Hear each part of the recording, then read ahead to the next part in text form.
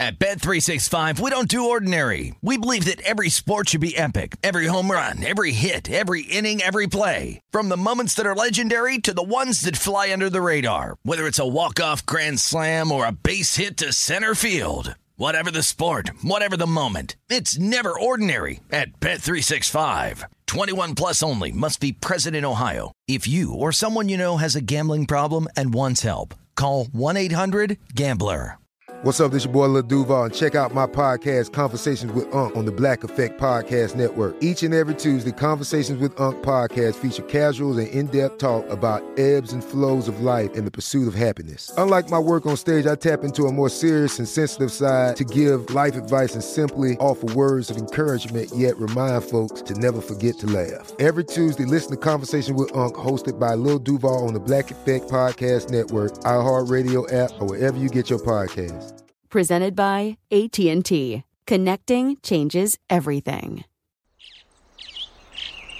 Getting ready to take on spring?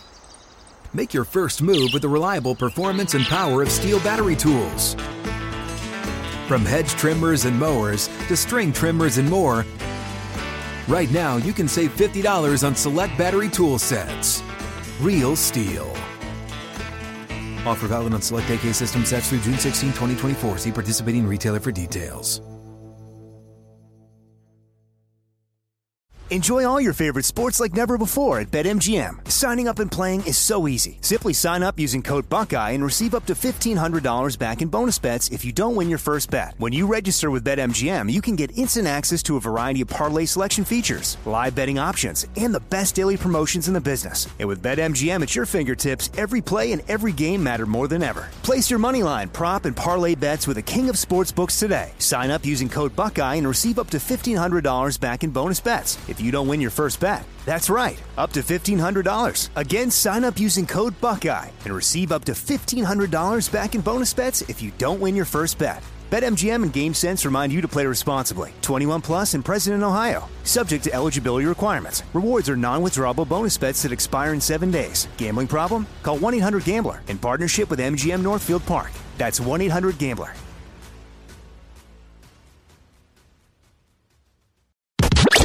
You're listening to Fox Sports Radio. And then there were 6. Yes, 6. It doesn't have that ring to it like it would, and then there were 4 in the Elite 8 to the Sweet 16. But right now, there are 6 teams still playing basketball in the NCAA tournament, and we will get down to that Final Four later on today. Texas Tech taking on Villanova in the East region. That comes up at 2:20 Eastern Time, 5:05 Eastern Time. Duke and Kansas in a Midwest region showdown, 1 versus 2. But I have to admit, Mike, that I never thought we'd be sitting here, possibly, I don't want to say possibly for the simple fact of we know what's going to happen. It's just possibly if we even talk about the matchup, breaking down Michigan against Loyola Chicago in the Final Four. But that's what we're going to get on Saturday in San Antonio. First off, we have the joy of 6. I know for those of a certain age, they've now had their brain go sideways. Happy Sunday morning to you, wherever you're listening. We appreciate you. And if you're on your way to services, I guess say an extra one for me after that joke. But yes, Loyola and the Sister Jean story continues to roll on. This one, after everybody, they won those first 3 games by a total of 4 points. That's not sustainable. Then they came out and they took Kansas State to the woodshed and absolutely obliterated them. It got down to 13 at one point. It's like, all right, a couple of turnovers. They'd been turnover plagued in the first half, keeping the door open for K-State, but never really threatened in this one and going away. It was amazing watching the South Regional Final yesterday because Kansas State, now I know it's the tournament, Mike, and I know that you're trying to do as much as you can in a blowout loss to get people interested. But Kansas State was still down 14 with 3 minutes to go, and they're like, look out, here come the Wildcats. No, they're down 14. It's not going to happen. It is not. You got to keep trying to sell you, Dan. Yeah, don't tune away. Don't tune away. Don't go to that Guy Fieri marathon on Food Network. Don't tune out because we've got a marathon of Harry Potter films. We just need you to stick with us. with a bucket here, they can trim it to 12. Like, what? Basic what? math. This game is over with. It's just a matter of like. Tell the kids to come down here. We can count by twos together. Stay with us. No, it was comical to see on how much they were trying to sell it. And I know, like, you don't want, because you're so close, Mike, you don't want to blow the opportunity to get to a Final Four. But it just felt like the way that the game was being presented, and I don't care that the crowd in Atlanta was pro Loyola, so maybe there was some stress there that you would think that they were maybe a little tense, and maybe that carried over on the broadcast. But it was never close. Loyola would go on like a 9-0 run to go up by like 21, and Kansas State would get a couple of buckets later in the second half, and then you, oh my goodness, here come the Wildcats. No, they're still there. Loyola's going to be fine, making it to the Final Four, the 5th double-digit seed to advance to the Final Four. And then you have Michigan and Florida State. And watching that game, Florida State was Florida State. I'm on the Doug Gottlieb show during the weekdays here on Fox Sports Radio. And Doug, quote, retweeted someone saying, hey, is this the first time that if you watch Florida State, this is what Florida State does? And Florida State didn't score baskets in the second half. As simple as that. Half-court offense was dreadful at times. Yep. Michigan ends up getting the win. But I look back and I step back from Michigan, and this is what I think is when you see these runs that teams make, there's always that game that maybe they should have lost. And that's the Houston game now. Like, it's so far in the rearview mirror, but the Jordan Poole 3, when he hit that shot, you just kind of wondered, okay, is this maybe something for Michigan, considering they went on the run of the Big Ten tournament? Is that going to be the game where they were almost out and then they somehow survive and go on a run? And I think that's what you've got with Michigan right now, and nothing to diminish what Loyola Chicago has done. I believe many people think Michigan will be playing for the national championship a week from tomorrow. Yeah, well, watching the Michigan-Florida State game, that was a reminder and a throwback to the Kentucky game the other day. It was unwatchable. Yes. It was unwatchable. Just two badly orchestrated offenses. That was the survive and advance game. And sometimes you got to win one ugly. You mentioned the Poole three-pointer and the succeed and proceed to steal from Calipari. Now that I've mentioned Kentucky, and we'll bring that back in, is just you're going to have one of those games, the survive and advance scare.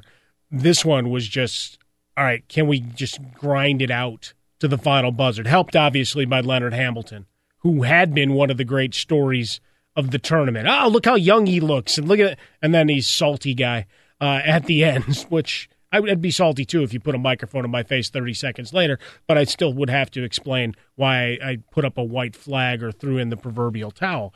But here, for the Michigan Wolverines, not their shining effort, but enough to advance, and now you have the date with everybody's darling, so it keeps that story going another week, right? If Loyola had lost, do you have the same interest?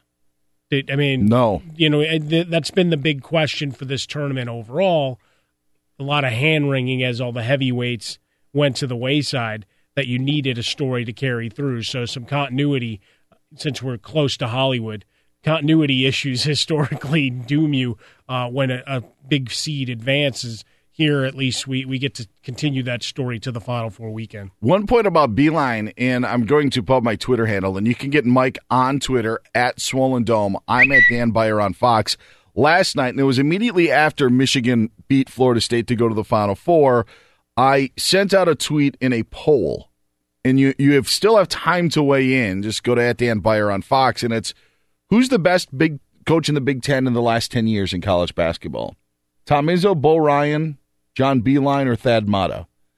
And if you look at the last 10 years, and it's really going back to 2007, around that 2008, around that time, when you really look at the accomplishments that the coaches have made in the last 4 years, a lot closer than you would think. I think name recognition, Izzo gets it. Most recent bias, John Beilein, just because the team went to the Final Four less than 24 hours ago. When you look at Bo Ryan and what he did with Wisconsin, taking them to back-to-back Final Four, there's a lot there. Thad Matta's resume is strong, and people may not even think that he belongs in that conversation. But when you look at what the Big Ten has had coaching-wise, and remember, this was a 4-bid league this year in the NCAA tournament. when other leagues are getting 9 Right. and 8 and 7, you have Michigan standing out amongst them all. Well, what's funny is you pull out this poll, and at Dan Beyer on Fox, go vote in it, and our Midwestern roots and Big Ten homerism sometimes does play through. It becomes an interesting discussion point when you pull it back out to the national level, right? Because Tony Bennett got crushed for losing to a number 16. I think I've been the one guy stumping and banging the drum saying, look at his tournament failures year after year. Great in the conference. It doesn't play come the madness and everything else. They bow out early time and time again. Tom Izzo, 2 Elite Eights in the last 8 years. But otherwise, he's bowing out early time and time again and can't beat any of the heavyweight coaches. Roy Williams, Mike Krzyzewski, Jim Boeheim. The record is absolutely atrocious going along. What is he, 2-23 or something between those 3 coaches, right? So you look at that. So you go a little deeper and you start looking at Bo Ryan's resume. You look at what Beeline's doing now. Beeline now second Final Four. Yeah. It's a much different conversation. The name recognition is there and history, but folks have the recent failures seem to be forgotten unless it's just that big one that we saw earlier this tournament. He's Mike Harmon. I'm Dan Beyer. We're coming to you live from the Geico Fox Sports Radio studios. 15 minutes could save you 15% or more on car insurance. Visit geico.com for a free rate quote. Let's serve them up. Some hot takes and sausage Here we go. on this Sunday morning. All right, little Bruno Mars. Is that what we've got? Who did he take this from? Oh, I don't know. He's appropriating somebody's culture with this one. Rob right? Dosmati our executive producer. Sam Kinsley, the Wizard, a.k.a. Iowa Sam, our technical producer. Good morning, friends. How's it going, guys? What's going on, fellas? Rob will present a topic to us. Mike and I get to discuss, and then Rob just gets to pick a winner. Like we Sam, basically stole it from around the horn. There you go. Sam, did you have a joke? I did, yes. So if you're pro-Loyola, you're pro-Yola. That's not really a joke, but I dedicated like 8 seconds for that. Words to come together. There you Okay, go. that's enough. All right. All right, guys. So our first hot takes question revolves around Loyola. They're on this historic run and whatnot. Everybody loves them, but if they fall short and don't win at all, is it really going to be that memorable? I'll toss it up to you guys. Mike, we'll start with you. Go to the hometown, go up on the Sheridan Road, keep going north, you run into the Northwestern campus shortly thereafter. You know, Loyola University tied to my high school, St. Ignatius College Prep, which was actually Loyola in Chicago, down at 1076 Roosevelt Road. Shout out Wolfpack. The fact of the matter is you still have Sister Jean, which will be one of the indelible marks left on college basketball. That you won't forget it. A lot of other schools have had big runs from low seeds. You talk about Butler. Do you remember anything about Butler unless you're really a diehard college basketball fan? No, you remember that they screwed your bracket and you didn't pick them far enough, or you liked them and only took them to the 16 or whatever the case may be, but you don't remember a lot of particulars about those teams. And I think that's one of the things when we talk about these Cinderella stories, to use that term, is there's got to be something that stands out. Porter Moser is not standing out. Most people couldn't name the coach, but Sister Jean is now an international celebrity, like it or not, that will carry and will own one shining moment and forever be the 2018 NCAA tournament. So even if they lose to Michigan, as expected, I forget what the point spread is, it's not very large. It should be a competitive game. But the fact of the matter is that you've got your mark for this tournament, win, lose, or draw. When you look at the different double-digit seeds that have made the Final Four, Loyola Chicago has one thing that those schools don't have, and that's a hyphen. And I think that's a big deal. You've got, like, when you say Loyola Chicago, it shows you on just how unique and how much of a Cinderella story it is. Virginia Commonwealth, VCU, is one of those double-digit seeds. Heck, Syracuse was a double-digit seed. LSU back in 1986, the first one to do it. But that is going to be what sets them apart from them and George Mason and those. It's that little hyphen, and that's why it is a big deal. Thank goodness for Loyola of Chicago for saving us in this NCAA tournament, because otherwise half the bracket just would have been mediocre Power 5 schools that no one cared about. At least Loyola of Chicago gave us a reason to watch this past weekend, and their story continues. Even though other schools have done what they have done before, that little hyphen sets Loyola of Chicago apart. Oh, yeah, beat just your band. in time. Beat your band in time. Deal it. That was the guy finishing his speech. He's on the last note of the last card. Turns to the producer that he sees with the headset, starting to cue the band, and he flips him off. I was screaming at Sam, it's time. You can't just play us off just for the sake of playing us off. You have to at least give a certain time. We were talking about that. I was confused. I can't just interrupt Mike or Dan. Yeah. Oh, you could. Trying to make their points. No, you could interrupt. Thing about live radio is we test things live on the radio. So that's what we're doing here. But that was a good first hot takes. I got to give that to Dan, though. The hyphen wins it all right there. He's right. Well, I think I like the hyphen argument. I think the second part of the hyphen is the key, though, that it's Chicago. So you've got a major city as opposed to Loyola, normal, North Dakota. Illinois. Exactly. Because, you got Loyola, Maryland, you got Loyola all over. But the fact that you were able to get the city of Chicago involved, not just pure homerism. I can't believe Loyola Rockford made it to the NCAA Hey, Rockford's a great Final Four. But Rockford's a great testing ground for all things food. When you get something new in the chip aisle or in the fast food aisle, it went through Rockford. And that is the only thing good about Rockford, Illinois. Trust me. No, I'm just kidding. I love Rockford. Quad City Joe. Rockford. You know what their slogan is? We're not Beloit. That's coming from Wisconsin and Illinois. Those are jokes that maybe you can appreciate. Nicely done. He is Mike Harmon. I am Dan Beyer. This is Fox Sports Sunday. Coming up next, there is a big problem with Major League Baseball. And if you think their owners are cheap now, wait until you hear this next story. That comes up here on Fox Sports Sunday. Fox Sports Sunday on Fox Sports Radio. He's Mike Harmon. I'm Dan Beyer. If you ever miss the show, you can always find the show on iTunes. Just subscribe to Fox Sports Radio Weekends. Download the show every single week. And always listen on the iHeartRadio app and SiriusXM Channel 83. Half of the Final Four is set.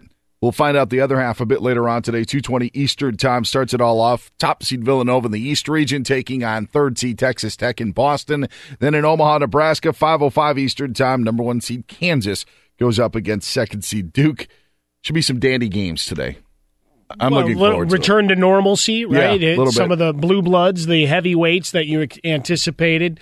Duke's still hanging around and doing things, and now we get to advance the narrative of the next would-be superstars, right? We had our months of Trae Young.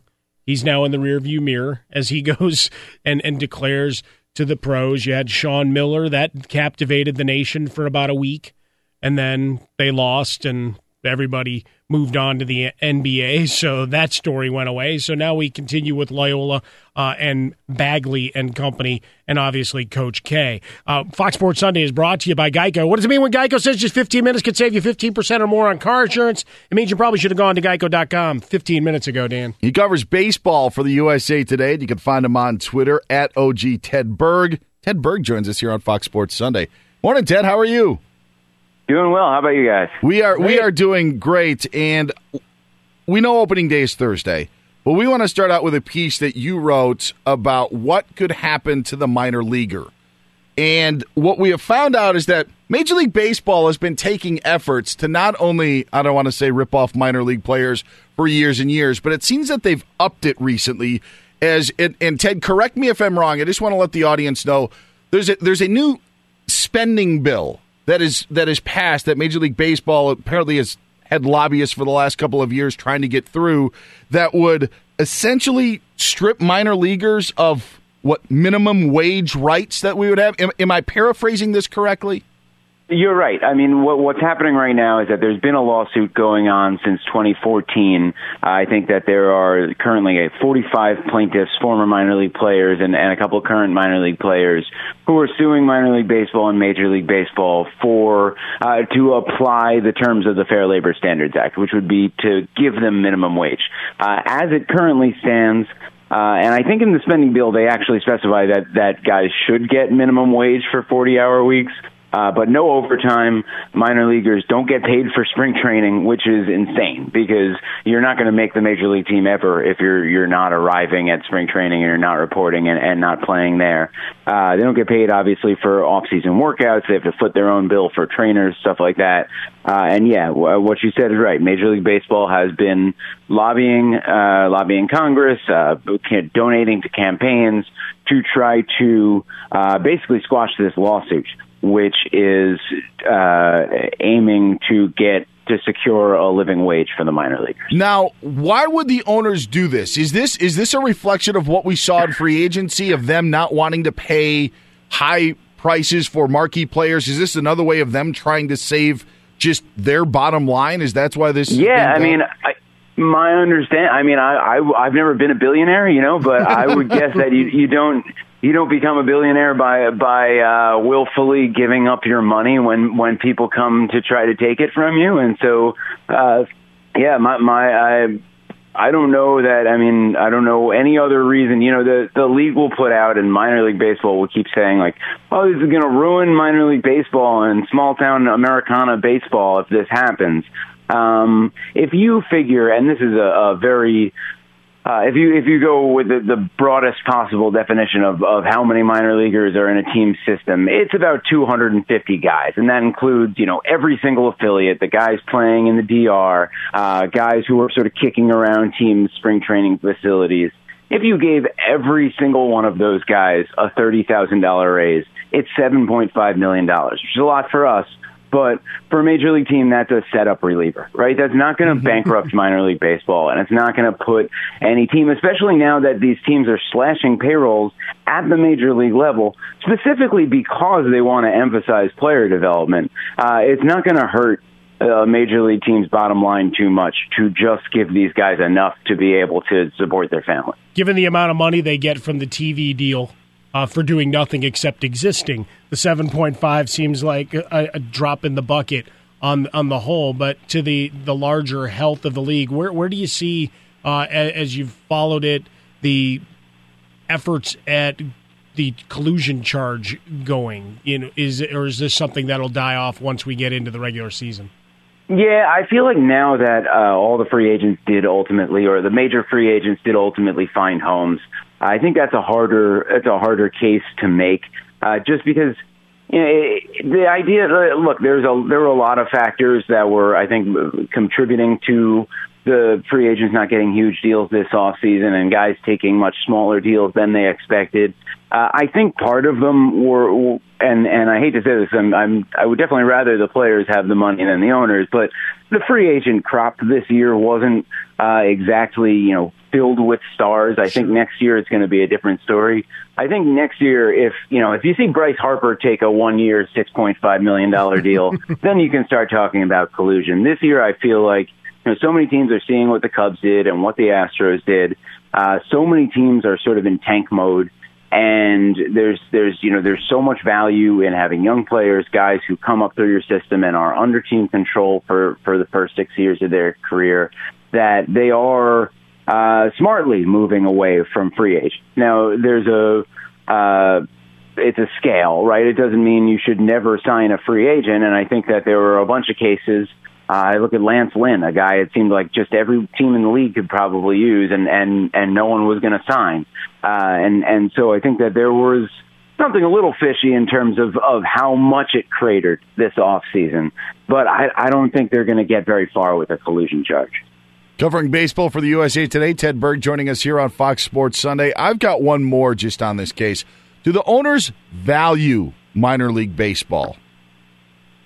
I mean, they must, right? If that's where these players are coming from, what I tried to point out. Hold on, just a sec. The reason I bring it up, and I'm going to let you talk, is that's where I am stuck on, because I don't. You obviously need so many levels, and you mentioned the amount of players, but if you even took away a level, which would sound like it would be saving money, I don't know if they would do that. And that's why I'm 50-50. I'm so curious on how they value, and I apologize for interrupting, but I'm so on the fence of this. I don't know if they're showing that they do value it or that they don't value it. I'm just caught in the middle. Well, that's the thing, and minor league baseball keeps saying, well, if you do this, if we have to pay these guys more, we're going to contract 100 teams or whatever it is. And I would be shocked if that happens, because I think the value to a major league team in having some undiscovered, late round draft pick develop into a major league star, and we've seen it happen time and again. It's not the standard story, but it is a fairly normal thing for a guy who was signed at 18 out of Venezuela on a flyer, or a guy who was taken in the 37th round with almost no bonus to get to the major leagues and become a contributor, right? If you're using that $7.5 million figure, any one of those guys gets to the major leagues and turns out to be a contributor, he's worth that $7.5 million to the team, right? And so I don't think there's a way Major League Baseball or their teams willingly cut affiliates, because I think that the best way to get pro baseball players, Major League Baseball players, is to just sort of take your shot with as many of these talented minor leaguers as you can have. And then on top of that, it's such an important breeding ground for the major leagues. The example I cited in something I wrote was when the Twins, after they took Johan Santana in the Rule 5 draft, they kept him in the majors for a year. Then they have him in their organization. They sent him back down to work on his changeup, and in AAA, they could have him throw 20 changeups in a row. And no one would ever do that in a major league game. You'd get destroyed. It would shatter your ERA and your confidence and everything else. And the minor leaguers, you need those guys. You need extremely talented hitters who are not quite at the big league level for people like Johan Santana to develop their craft again. You need defenders when Clayton Kershaw needs a rehab start. You need someone playing center field behind him so he can get those outs. The system, and yeah, maybe you could have just as good a product at the major league level with a few less minor league teams, but the system as it's currently built just totally depends on minor league players to make the major league product as good as it is. Man, I could talk about this stuff all day. I love the business of the sporting world, but let's go to the other side of the spending continuum here and talk a little bit of the major league season to come. Shohei Ohtani, the $20 million posting to bring him aboard, other than the great business decision in jersey sales, not working out on the field for him right now. Can the Angels afford to let him go sit in the minor leagues for a while to refine his craft? Yeah, I don't know the particulars of whatever handshake agreement they had with Ohtani. Clearly, the ability to hit and pitch was something he wanted and something that probably drew him to the Angels. And so, maybe in that same conversation there was, we'll guarantee you this many at-bats or this many innings or whatever, and to sort yourself out. They can, he's still technically a minor leaguer, so they can certainly under the rules and under the contract, they can put him in AAA. I feel like, while I think there's reason to be skeptical about his hitting. I think that he, spring training stats notwithstanding, I think he'll be able to pitch, and I think that's a team that needs pitching. So if he does get sent down, I can't imagine he's down for very long. I just think that it's a club that, even without him, looks like a sort of fringe contender. And if he's good and if he's an ace, and that for as bad as he's looked at times this spring, I wouldn't rule that out. He still has the stuff. He still has, the track record in Japan. There's no one over there was better than him, and that's a high level of play. So I wouldn't be surprised at all if he winds up making everybody forget about his spring training. I'm going to ask one more question, and then I'm done with it. But Ted, have the Yankees done enough to close the gap on the Astros in the American League? I don't think anyone has, but I think once you get into the postseason, it's kind of a crapshoot, and so the goal should always be, win the division, get there, and then try to figure it out. The Astros are so incredibly deep. I mean, every single guy in the lineup is good. Every single guy on the pitching staff is good. They added Garrett Cole, not the frontline starter he has been in the past, maybe, but just how much depth it adds to the pitching staff, bumping guys into the bullpen who should be in a rotation, guys who could be in a rotation for 30 other major league teams. There are 29 other major league teams, really.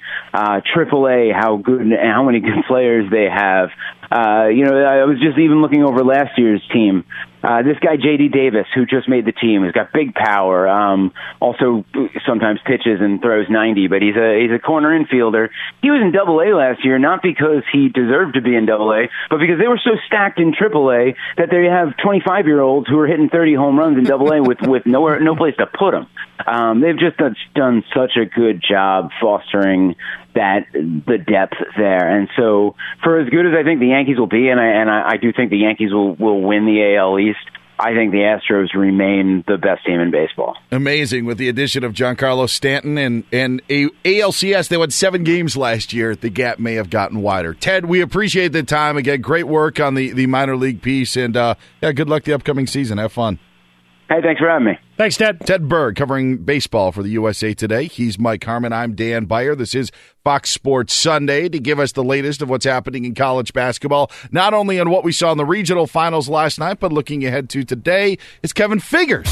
Hey, Kevin, morning. How you doing? I'm doing well, gentlemen. How are we? Big. Dandy. Good to be with you guys. Okay, last night, obviously, the Elite Eight, half of the Final Four is now set after third-seeded Michigan in the West region got a victory over Florida State. Ugly basketball game. They were able to get a 58-54 victory despite struggling from the field, shooting just 38%. Charles Matthews did lead them in scoring with 17 points, and Big Blue headed to the Final Four for the first time since 2012. Loyola Chicago, a little bit longer of a drought. They are the 11th seed out of the South region. They got a 78-62 victory over Kansas State, and it wasn't really that close. Ramblers shot 57% from the field and held Kansas State to just 34% shooting. They led by as many as 23 points, and they are now the 4th 11 seed to make it all the way to the Final Four, their first appearance in the Big Dance since 1963. And, of course, later today, about 2:20 Eastern Time, we have Texas Tech taking on Villanova in the East Region Final. In the Midwest, we have Duke, the 2 seed, taking on Kansas, the 1 seed.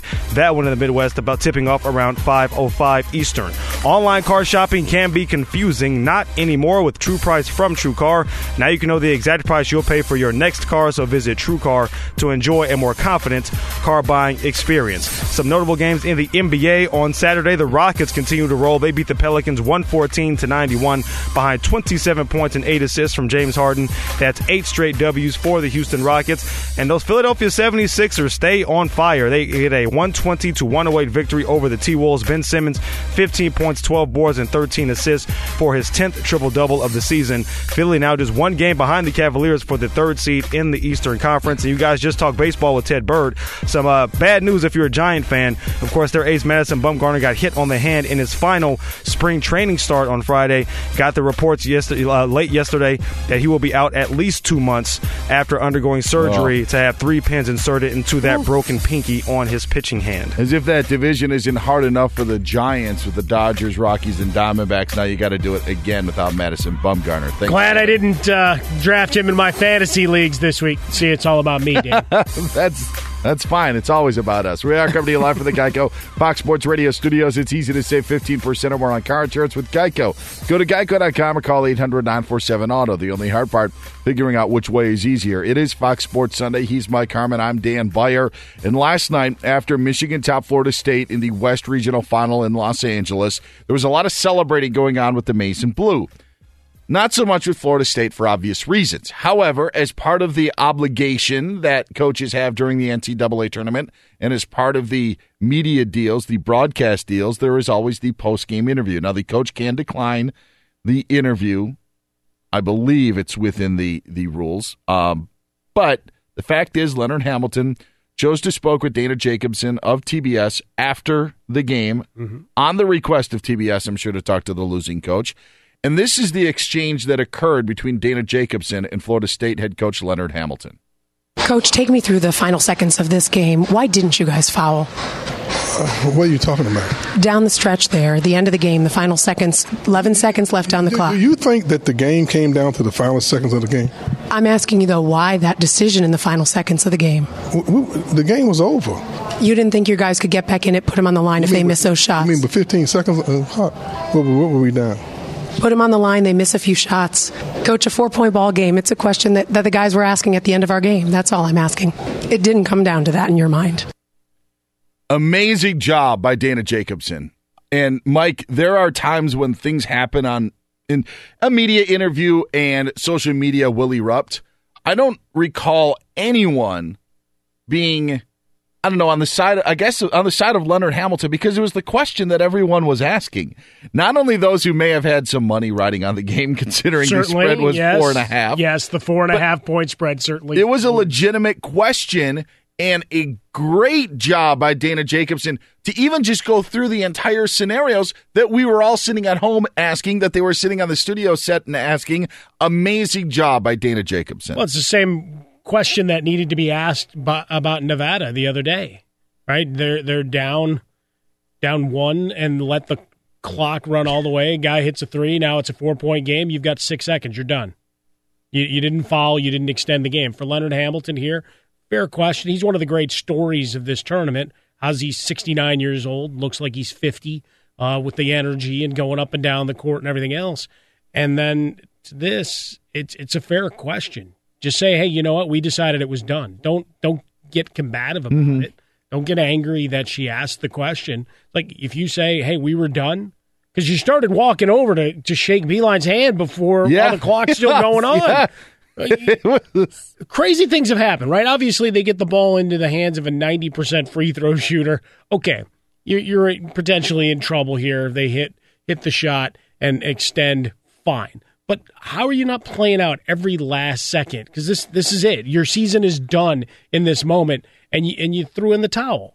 The fact that, and I'm going to give Leonard Hamilton this amount of credit here, is he wanted to walk away. He was this close, and I'm putting my fingers just millimeters away, this close from walking away. He had the voice on one shoulder and the voice on the other shoulder saying, walk away, don't do it, Leonard, walk away, don't do it. And he started to turn, and then when he came back and said, okay, I can't do that, I've got to address it. He didn't want to go further. The point is she could have asked him of what the heck happened to the offense? How were you guys not able to score? What happened in this game where offense just seemed to be at a premium? There are a lot of questions there that could have been asked, but the only question that people cared at the end of the game truly was what the heck happened in the last 15 seconds. For her to stick with it was great. Leonard Hamilton didn't have to answer all the other questions that could have been about that game that, to be honest, nobody really cared about. No, but that's just it. He's going to get all those softball, large picture questions. Yep. Once he goes and sits down in front of the media throng. This is the one-on-one with the television partner and in the moment. And again, for gambling purposes and just general basketball etiquette, you're used to teams grinding out until the final second. You're not tapping in a two-possession game where anything can happen. Bad free throw. We've seen guys make the decision both in the collegiate level and in the pros of fouling three-point shooters in the act. Crazy things happen in this game. We've seen it time and again. So to concede and say, hey, we're done, down 4, leaves a lot to be desired. Bonnie Bernstein, remember the Roy Williams, Bonnie Bernstein in 2003 when Kansas lost to Syracuse and is, I don't give a bleep about North Carolina right now. That question is different than what Dana Jacobson asked because that question wasn't connected to what just happened out on the floor for the last 2+ hours. And while Bonnie Bernstein had the opportunity to ask the question, I could see why Roy Williams was maybe a little put off. This question by Dana Jacobson was what everybody wanted to know. That is the only thing that people wanted an answer about at the end. She stuck with it. Great job. And I didn't see anybody criticize her. And she shouldn't have been. It was a great job by Dana Jacobson last night. And Leonard Hamilton needed to recognize Well, because she even went on Twitter to go up for Coach to say, hey, I understand. It's just, it's a good exchange. And in the end, he kind of answered the question, but then it still rings a bit hollow. But certainly, he could have walked away. He could have cursed at her. He could have said, "Why would you? Why are you asking this question?" And we played a great game. He had the opportunity because this is where he could have filibustered and brought it back to the larger point of the game, and he could have gone off on hey, we couldn't get a bucket. We went this long at some point without scoring. Like, he had the opportunity to turn it and didn't, and left that just hanging in the air. And they finished the exchange. To go back to the Bernstein for a second, after that loss, that was the only thing anybody cared about there, too, right? True. Yeah. Unfortunately, that's the case sometimes when the rumors are so hot for the next job that you've got your moment. You've got to ask it. Yeah, and I think that at that time, Roy probably knew that it was coming as well. And I think that, that's fair. And I'm not being critical of the Bonnie Bernstein question. I just don't think that they're the same. No, it's different, but still leads back to the same thing. It's if we're going to say what's on everybody's mind, that would be it. Remember, Fox Sports Sunday, you've got 2 more games later on today, so get the chores done early, and then get yourself over the Hooters. You got to get to Hooters. Try the new smoked wings. It's a whole new way to crave wings, and you'll love this. With all the taste and half the calories, you can eat twice as many. Get to Hooters.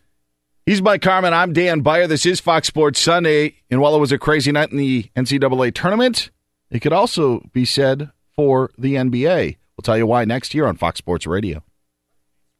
Fox Sports Sunday on Fox Sports Radio. He's Mike Harmon. I'm Dan Beyer, coming to you live from the Geico Fox Sports Radio studios. It's easy to save 15% or more on car insurance with Geico.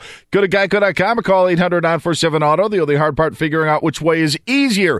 In for Isaac Lowenkron today to get us caught up to date while you were sleeping is our good friend Kevin Figures. Hey, Kevin. Hey, gentlemen. I'm not sure whether to present a story or serenade. I mean, Careless Whisper to bring us in. Yes, my goodness. This is the theme song. I can tell you're a loyal listener to the show, Kevin. Oh, man. Yes, every single Sunday we'll the instrumental version. Yeah, just it gets you into that mood. Well, I'd start singing, but I don't want dogs to start howling, so we'll pass on that. And we'll talk about the Houston Rockets, who are red hot or white hot. They've been amazing the second half of the season. They got a victory over the New Orleans Pelicans, 114-91 on Saturday night. James Harden, likely the MVP with 27 points and 8 assists. Clint Capella doing some work as well with 18 points, 16 boards, and 6 block shots.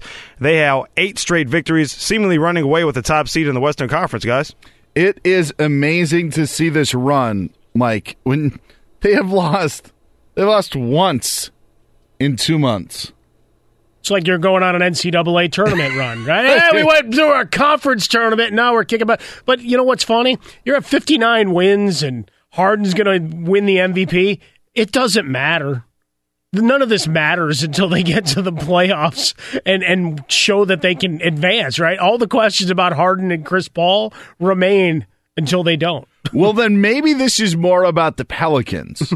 Maybe this is, as you were looking at all the jockeying for position, to see, the Pelicans had their nice run, guys. And if you look at, and we've argued it on the show before, when you see these winning streaks in the second half of the NBA season, take them with a grain of salt, because a good 15 to 20% of the teams are tanking. So you're generous, man. I'm going 50. Yeah. The fact is when you have wins against the Suns or the Kings or these other tanking teams, there's not a lot to that. So when you see a Pelicans Rockets matchup, you get a feel of, okay, who's for real and who is not for real.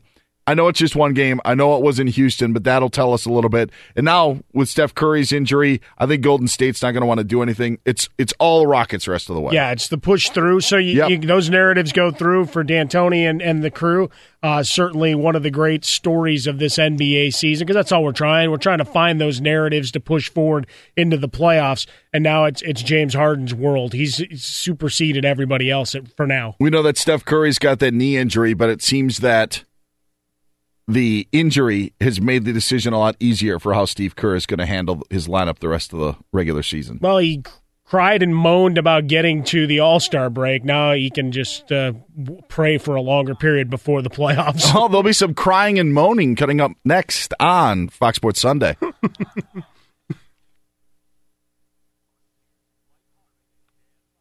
Glad to have you with us on this Sunday. The Match Play Championships getting underway in Austin, Texas, as we are, Mike, less than 2 weeks away from the Masters. So, the countdown is already on in my head, but in between now and then, we've got an opening day coming up on Thursday. We've got a Final Four and a national championship in college basketball to determine. Heck, we've got a Final Four to determine today as Villanova will take on Texas Tech in the East Regional Final in Boston. That comes up at 2:20 Eastern Time, 5:05 Eastern Time. It's a 1-versus-2 matchup. Kansas takes on Duke. I did some numbers crunching as we look at the NCAA tournament, and we know one side of the bracket was chaos. That was the left side as people filled out their brackets with the South and West region. The right side was a little bit more status quo.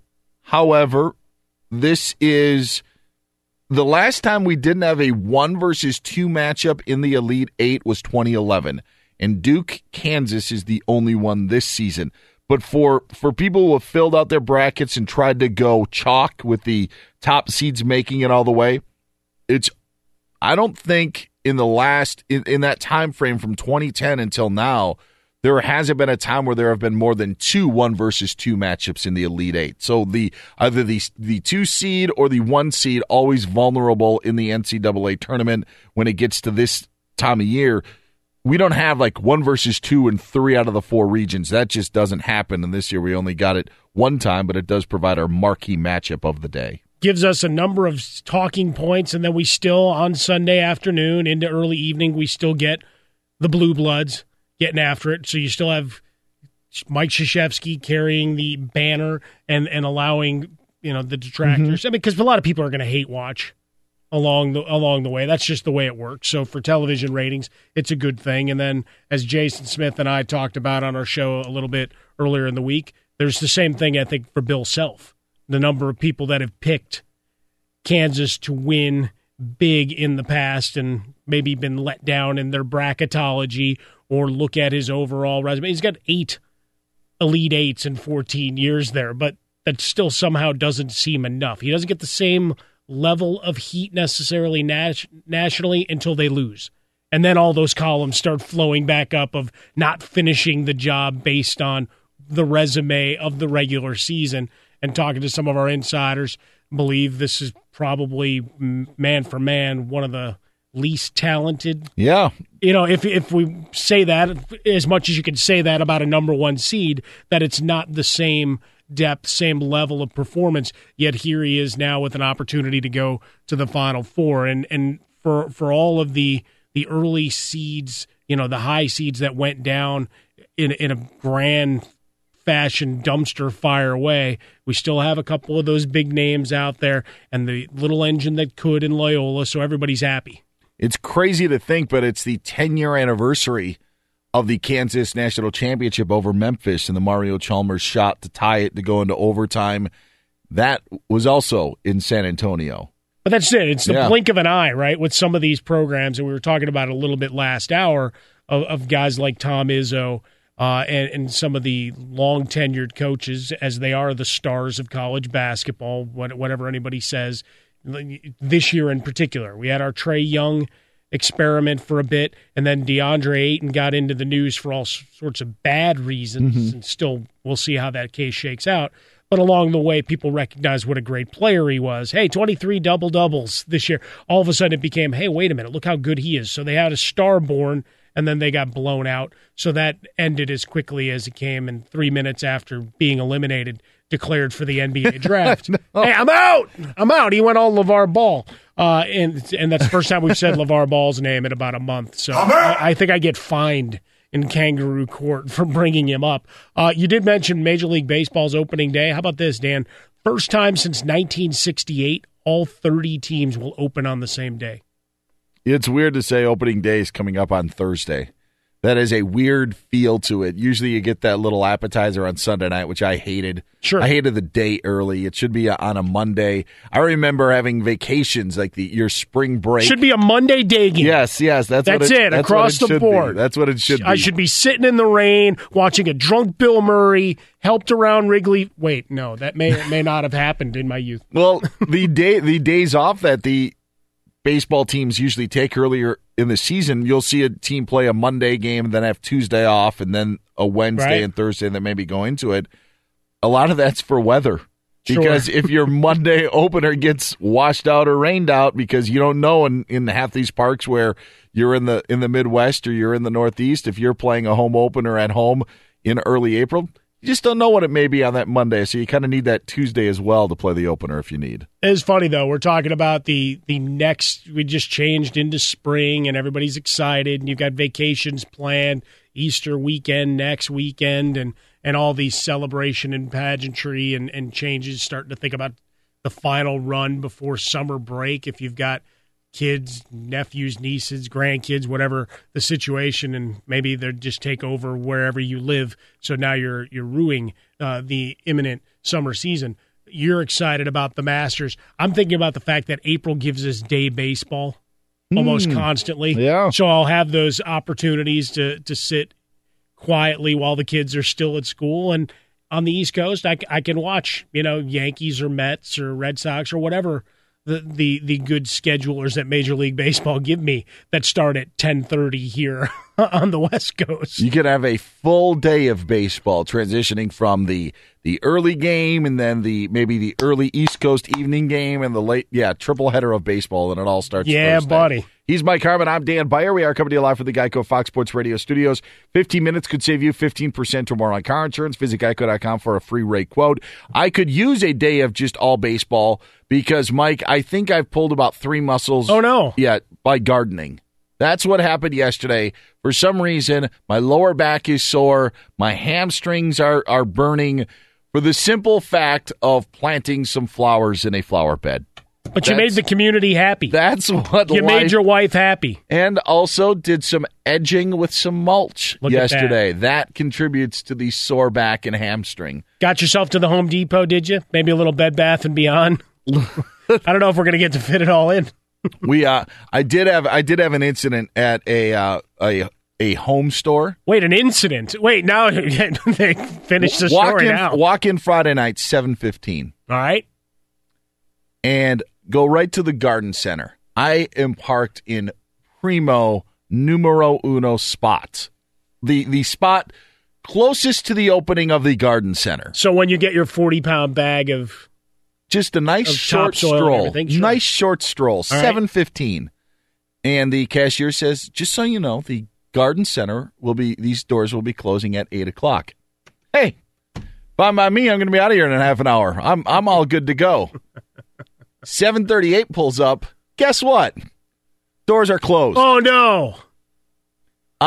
Yeah, my supervisor told me to close the doors.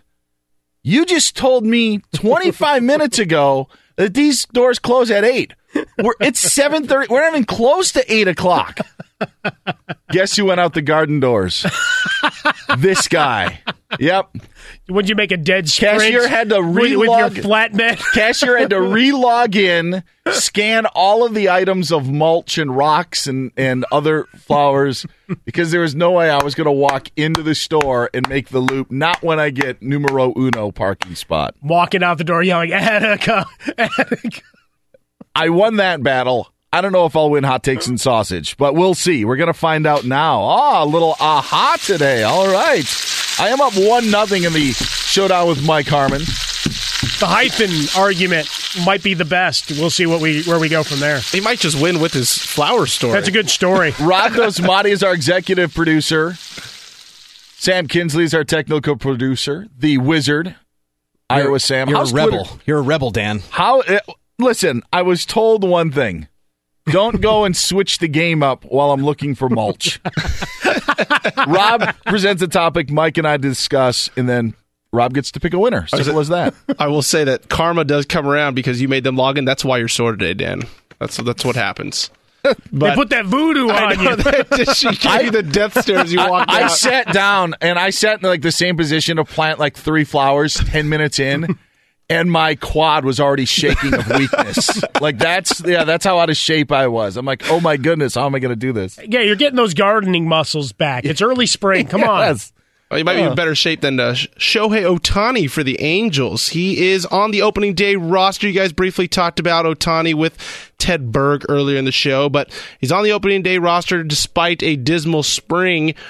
I'm just wondering, are the Angels doing the right thing by putting him on that opening day roster and possibly starting him on Thursday? Dan, we'll start with you. I think that they are doing the right thing because you've got to see what he does in real live action. Now, this isn't like getting a high-priced guy and saying we've got to play him because we are paying him so much. They aren't paying him that much, but maybe spring was just odd for him. Maybe it was different. Maybe it's him getting adjusted, but you got to put him in there. It's who the fans want to see. That may be the most important thing at all. And even though the pitching and hitting numbers aren't there that you would like to see in spring, things could be different. Now, Ohtani is probably putting more pressure on himself just for the simple fact that he could have made a lot more money if he would have waited a couple of years, and maybe that's why he feels like he needs to produce now. But time is on his side. Time is on their side. They can still wait to see. Oh, there it is. Sorry. Played off. How about that? Time was not your friend that time. Time was not my friend. Got played off by the orchestra. Oh, there you go. So, Mike, do you have a rebuttal? Time is on your side with Shohei Ohtani and the Angels. There's no expectation here that you're suddenly challenging the Houston Astros. You're 21 games back. Yeah, that was good for second place. That's great. You're 21 games back and didn't play meaningful baseball after opening day last year. So all the stats for Trout and everybody else, they're nice for fantasy baseball purposes and for the eventual plaque in Cooperstown. With Shohei Ohtani, you don't have a lot of money invested in him. I think it's $3 million or thereabouts that you're actually paying him, which is a pittance compared to the amount you're going to make for jersey sales and walk-ups to the windows every time he's in the lineup, either as a hitter or a pitcher. So financially, it makes sense. And for the return on your $20 million posting investment, you got to see what he is. I agree with Dan in that regard. It's like you have a number of spring training outings. You're not necessarily playing the same lineup, but now you push and you try to figure out exactly what you have. You can always send him down later and build the recall. He's fighting the clock. He's fighting the orchestra. The live band back here is fierce with you, Mike. I know. I can see. But I don't let the live band tell me who I want to pick because you get that round. You kind of saw. Yeah, there you go. Soft shoot in. Bam. So now we're tied. Look at that. 1-1 going into the final round. Yeah. Who knew? I know. I got to be honest. I don't even know what my argument was. So that was... I actually did. You made a great point about the fans. I may have made a great point, but I don't think I made any sort of definitive anything whatsoever. Nah, it's... He's like, the Angels are doing fine. I like them. The fans want to see them. You know what I gave you? I gave you a bunch of mulch. That's what I gave you. That's what I gave you. It's building blocks, though, Dan. It is. Building to something grand. And that's what we do here at Fox Sports Sunday. By the way, if you are just tuning in, it's a big day on Fox Sports Radio, and it's been a big weekend. We unveiled our new weekend lineup. Yeah, we did. And it all starts in less than 2 hours for the Sunday portion of this as the new show starting at noon Eastern, 9 Pacific. Chris Mannix and Karan Butler debuting here on Fox Sports Radio. They will be hooping it up, to say the least, talking all things NBA, college basketball. Should be a great, great time. Debuts today coming up at 12 Eastern. I thought Mannix was going to break down the top 5 in the draft. Maybe. The NFL draft. I thought he was going all in on Baker Mayfield. No, I'm excited to hear the show, excited to meet Karan. Will be in here in the LA studios a little bit later and hear his take as we get down towards the back end of this NBA regular season as it's now winning time. He's Mike Harmon. I'm Dan Beyer. This is Fox Sports Sunday. Come to you live from the Geico Fox Sports Radio studios. 15 minutes could save you 15% or more on car insurance. Visit geico.com for a free rate quote. Duke's entering a hostile environment today in the NCAA tournament, but will the Blue Devils survive to see San Antonio? We find out next here on Fox Sports Sunday. Fox Sports Sunday. He's Mike Harmon. I'm Dan Beyer. You can always reach us on Twitter. I'm at Dan Beyer on Fox. Mike, where can they get you at? Find me over at Swollen Dome. Fox Sports Sunday is brought to you by Geico. Great news! There's a quick way you could save money. Switch to Geico. Go to geico.com, and in 15 minutes, you can save 15% or more on your car insurance. I do want to send people to our Twitter pages because there's interesting stuff. Last night I put up a poll asking everyone out there in the Big Ten, who do you think is the best coach over the last 10 years in the Big Ten Conference? This was just off the heels of John Beilein leading Michigan to the Final Four. And I put 4 names up there: Tom Izzo, John Beilein, Bo Ryan, and Thad Matta. Bo and Thad no longer at their current jobs. Bo retiring. Matta and Ohio State parted ways before this before this season. As a whole, you can't argue with what Izzo has done. Right. But when you look at what Bo Ryan did at Wisconsin, they went to back-to-back Final Fours, ended up coming close to winning a national championship in 2015. Losing in the title game. Then you look at Beilein now going to his second Final Four. They went to the national title game in 2013 when they ended up losing to Louisville. And you look at the success that Thad Matta had with whether it be with the Greg Oden team or an Aaron Kraft, Jared Sullinger team. There was a lot of success there. It's not as one-sided to Tom Izzo as people would think. And if you really look at just the last 10 years, it's a lot closer with a lot more guys in the conversation. Well, getting by a little bit on the reputation as big game Tom Izzo, but we start breaking down the numbers. We cited some of the stats earlier against the heavyweight names and his fellow Hall of Famers, and those records tell a bit of a different tale on the largesse of his career.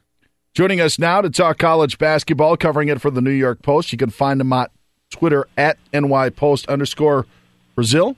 Zach Braziller joins us here on Fox Sports Sunday. Hey, Zach, thanks so much for taking the time today. No problem. How you guys doing? We are doing well. I want to start off with what we saw yesterday. I just mentioned a poll that I put up on Twitter asking people about Big Ten coaches and what they thought over the last 10 years or so. And I'm just curious on your thought, Zach, as we see John Beilein leading Michigan to a Final Four. The question that I posed was, who's the best coach in the Big Ten the last 4 years? And I put John Beilein, I put Bo Ryan, I put Tom Izzo, and I put Thad Matta in that poll. In your mind, who's the best Big Ten coach out of that 4 that you have seen over the last 10 years or so? I think there's probably going to be some recency bias, and everyone's going to say John Beilein. He's terrific, but I mean, I think if you look at the whole body of work, it's still Izzo. I know he the Spartans really had a dismal tournament and kind of an underwhelming season, but you got to look at the whole package and everything he's done and accomplished. I think Beilein's terrific. I think he's right there with Izzo, but I still think Izzo is very, very good. Zach, we're having one of those discussions. We mentioned Michigan, the Leonard Hamilton flap at the end. We saw it with Nevada as well. Why aren't people trying to extend the game? Telling me the kids are tired, spent, whatever. They got 30 seconds left of basketball in them, don't they? Yeah, I mean, I think that was a miscommunication between the coaching staff and the players. I have a hard time believing he basically just said, "All right, we're done. Let's get out of here." These guys, there's so much put into these seasons, and Florida State hadn't been to the Elite Eight, I believe, since 1993. I don't think he wasn't going to throw his players under the bus there. Post game, I think it was just a miscommunication where they couldn't foul someone, and they basically just kind of said, "All right, whatever." But yeah, I think it was clearly miscommunication there. I mean, I don't think I have a hard time believing that the coach basically just said, "All right, guys, let's pack it in and get ready for next year." Zach Braziller of the New York Post joining us here on Fox Sports Radio talking college basketball. What makes Loyola Chicago different than the other double-digit seeds we've seen, specifically George Mason and Virginia Commonwealth? How are they different than maybe the other double-digit seeds that we've seen in the Final Four? They kind of remind me of those Brad Stevens Butler teams where they're just so solid across the board. They might not be super at anything, but they're just They have every guy on their team can score. They defend well. They share the ball. That VCU team was about pressure, and the George Mason team kind of got hot, and they had some really good 3-point shooters. This team to me is more solid. It's they're not flashy, and they play 40 minutes and they do everything well. It looks like. Well, on the larger scale, I guess it's exciting that we're talking about basketball instead of everything else that was going on with college hoops for about a month before this tournament began.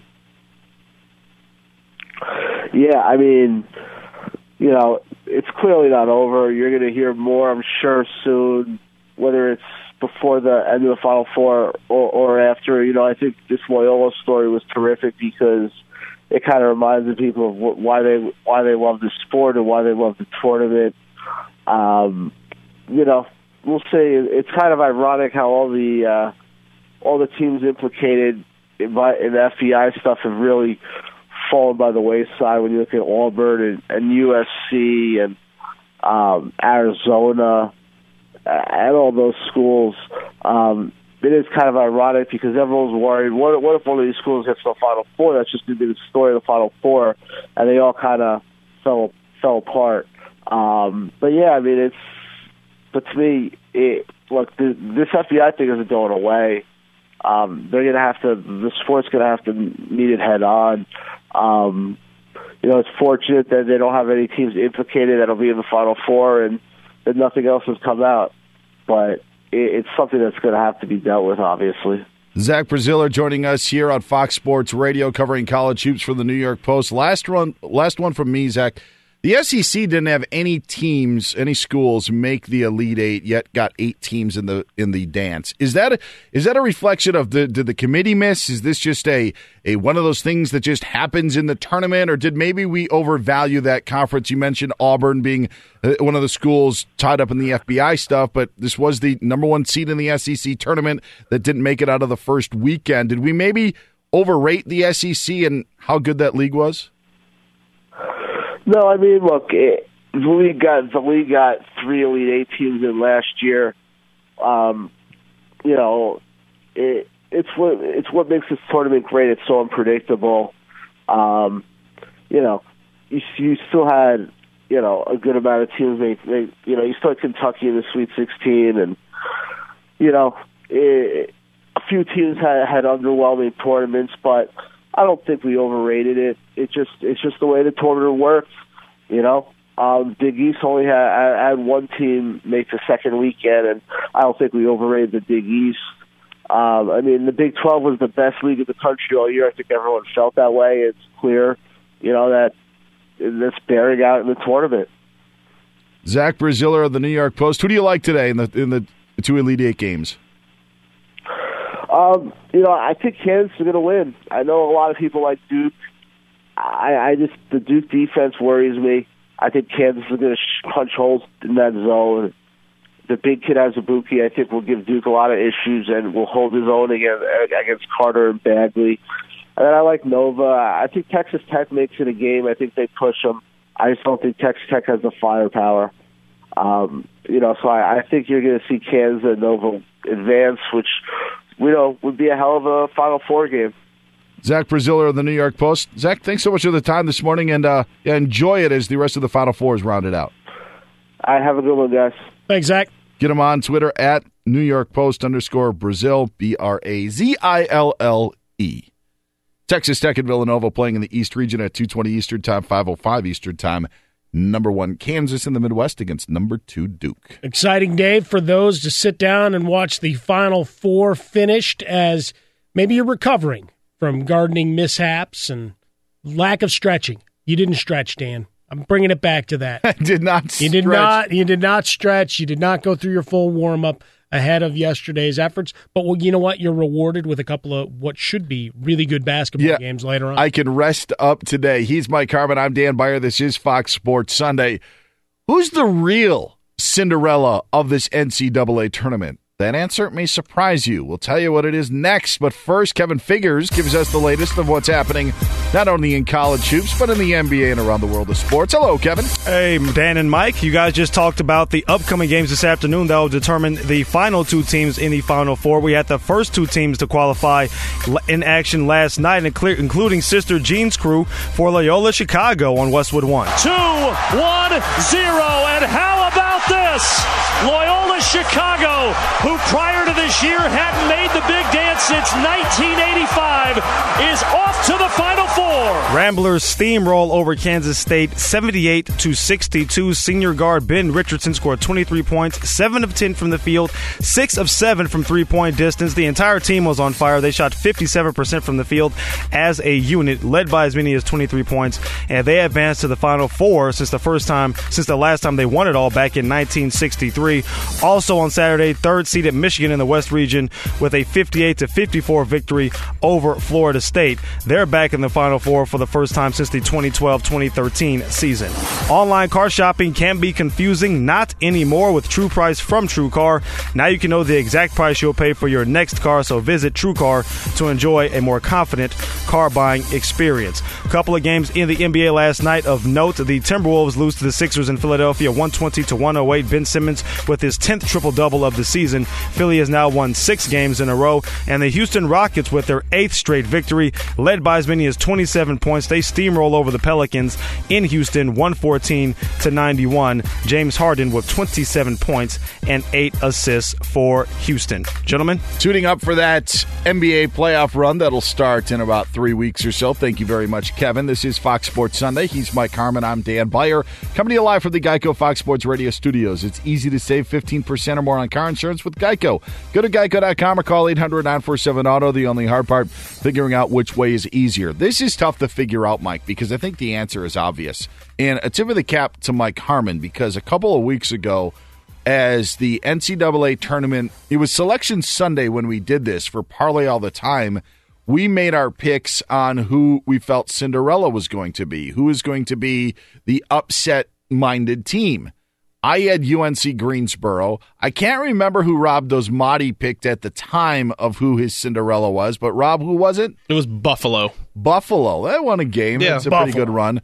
But Mike Harmon picked Loyola Chicago. So congratulations on nailing that. Thank you for a bit of homerism and maybe wanting, hoping that just getting through, the chore of your conference tournament would lead to something great based on some of the metrics, right? Because for scoring defense, they were good. They had 5 players average double-digit scoring during the year. There were a lot of things that said, well, they've got those ingredients when we do those check boxes, right? Guard play and senior leadership, all of that stuff, that it comes in. But yeah, it was as much about being on Sheridan Road and driving past Loyola and hanging out on that campus a lot as anything else. We use the term Cinderella as a way to define a lower seed that could do some damage in the tournament. There's no doubt that Loyola Chicago did that damage. But we also talk about Cinderella of being,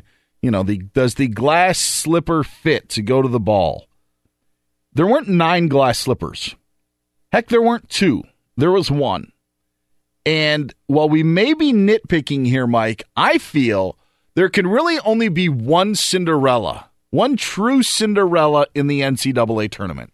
If we're going to go by the terms of what Cinderella really means, I just have a tough time not making Maryland-Baltimore County as the true Cinderella, even though it lasted one weekend. Just for the simple fact of Loyola Chicago has been a great story. But we've seen it before. We've seen a double-digit seed make it. We've seen a Missouri Valley Conference school make it 5 years ago with Wichita State going to the Final Four in 2013.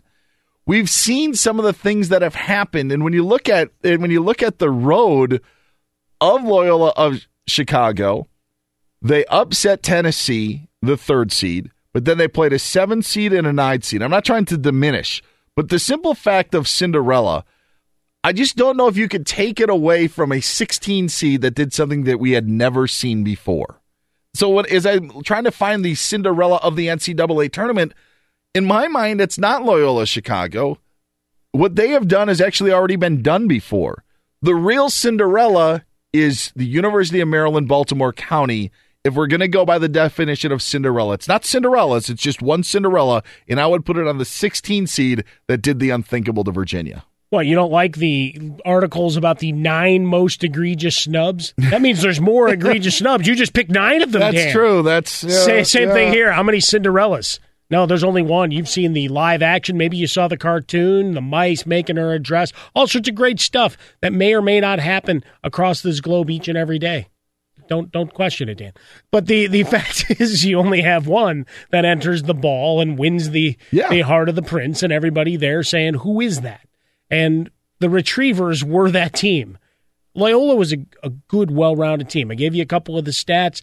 Go back into the data and look through. And we can argue all we want about the term mid-majors. Is it a pejorative term, or is it still the one that's accepted as to what we're talking about in these teams? And Jason Smith made his argument early in the week saying, screw them. I want more, all the Power Fives, because most of them flame out quickly. And are they playing a schedule worthy? Because on any given Sunday, these teams can win once. Nobody expected the Baltimore County Retrievers to be in that game. I mean, the numbers were staggering, right? At that point, 135-0 were number one seeds, winning by an average of 24.5 points. That day, Virginia, 22.5-point favorites, and got blown clear out of the water. And again, allowed for a larger discussion on the resume of Tony Bennett as to, is he a guy that gets you from A to B? And that's great. You're highly seeded and you have a great conference record every year, and then you go and you get the doors blown off you every year in the tournament. And that's historically what's happened to him year after year. But we'll leave his resume off for the moment. I think when you're looking at the 16 seed, you're always wondering when it's going to happen, whether it's scholarship questions or how the game of college basketball changes over time. Still, nobody saw this coming. There was no, and then in the hindsight, I heard how many, it was a bad match because of XYZ. It's like, no, before the game, you were the one laughing, and you had it in Sharpie. Maybe you bought one of those new glitter Sharpies. Yep. Whatever you did, you penciled in the number one and you moved on, right? Because it's the easiest 8th second of your bracketology. No one took the time to figure out what UMBC stood for. No, that's right. UMBC wasn't even used in the aftermath. I mean, we were on air and we had the play-by-play announcer and one of the guys that was there covering the game for the school. And his roommate was a guy that hit a half-court shot that won him 12 medium pizzas, and you would have thought he'd won himself a fully loaded Lexus. I mean, or an Escalade. Pick your car of choice. It was amazing. But the fact is that it was short-lived. It's still more significant because it opened up that realm of possibilities. So now if you're at a school like Baltimore County, you go on the recruiting trail for the kid that's maybe not getting all the looks, and maybe you can make that sale of, look, with you, we can get through this conference, and we've got a puncher's chance. And now maybe it changed the rules for those teams as well. And I may be changing the rules of how you define Cinderella, and it's been a great run for Loyola Chicago, but we've seen it before.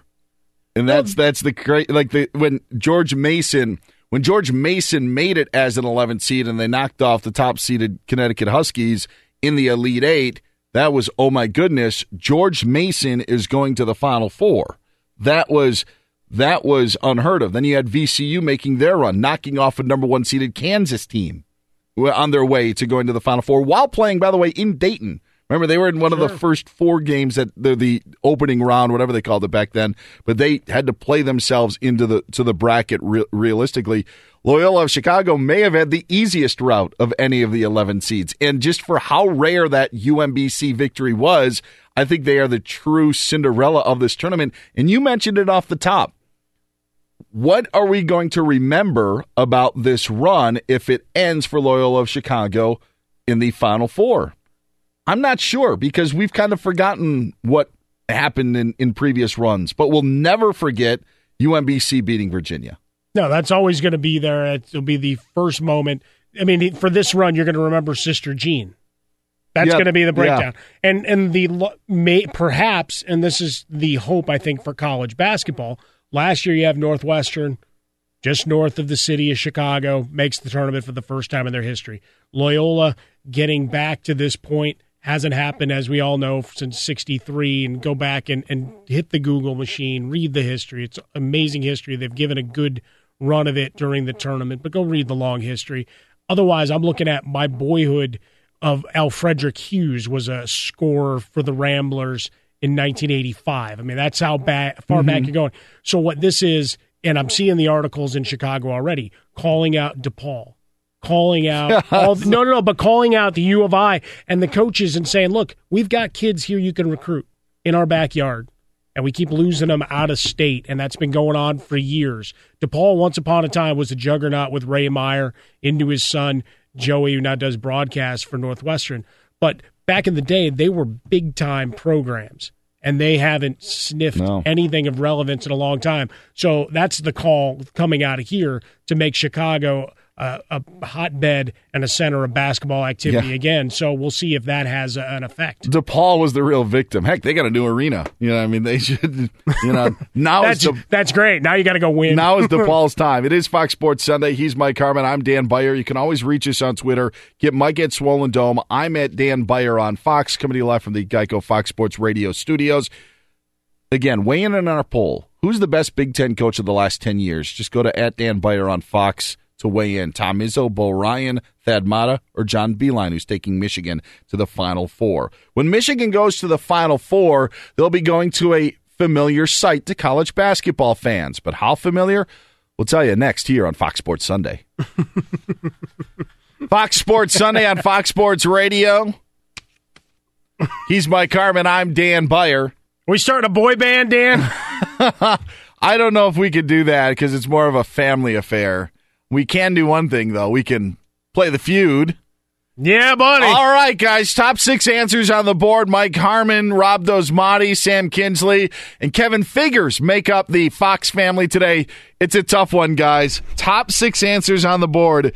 Cities that have hosted the Final Four the most times. I will give you a hint because it is difficult. 5 out of the 6 are home to NFL teams. Just put it that way. 5 out of the 6 are home to NFL teams. You got 3 strikes and a pass available. We'll start with Mike Harmon. By the way, San Antonio about to host it for the 4th time in the city's history. Mike, you started off. There you have it. There's your hint. I'm going to take New Orleans to get things started. The big easy. It's got to be an easy one. Show me Nolans. There it is. 5 times New Orleans has hosted the Final Four. Let's go over to our executive producer, Rob Dosmati. Oh, God. Let's go with New York. New York City. Back in the day, I know it hosted a bunch. Show me NYC. Yeah. There it is. 7 times New York City hosted a Final Four. Let's go over to Sam Kinsley, our technical producer. Chicago. Oh, the Windy City. Love my city. Has it hosted the Final Four a bunch?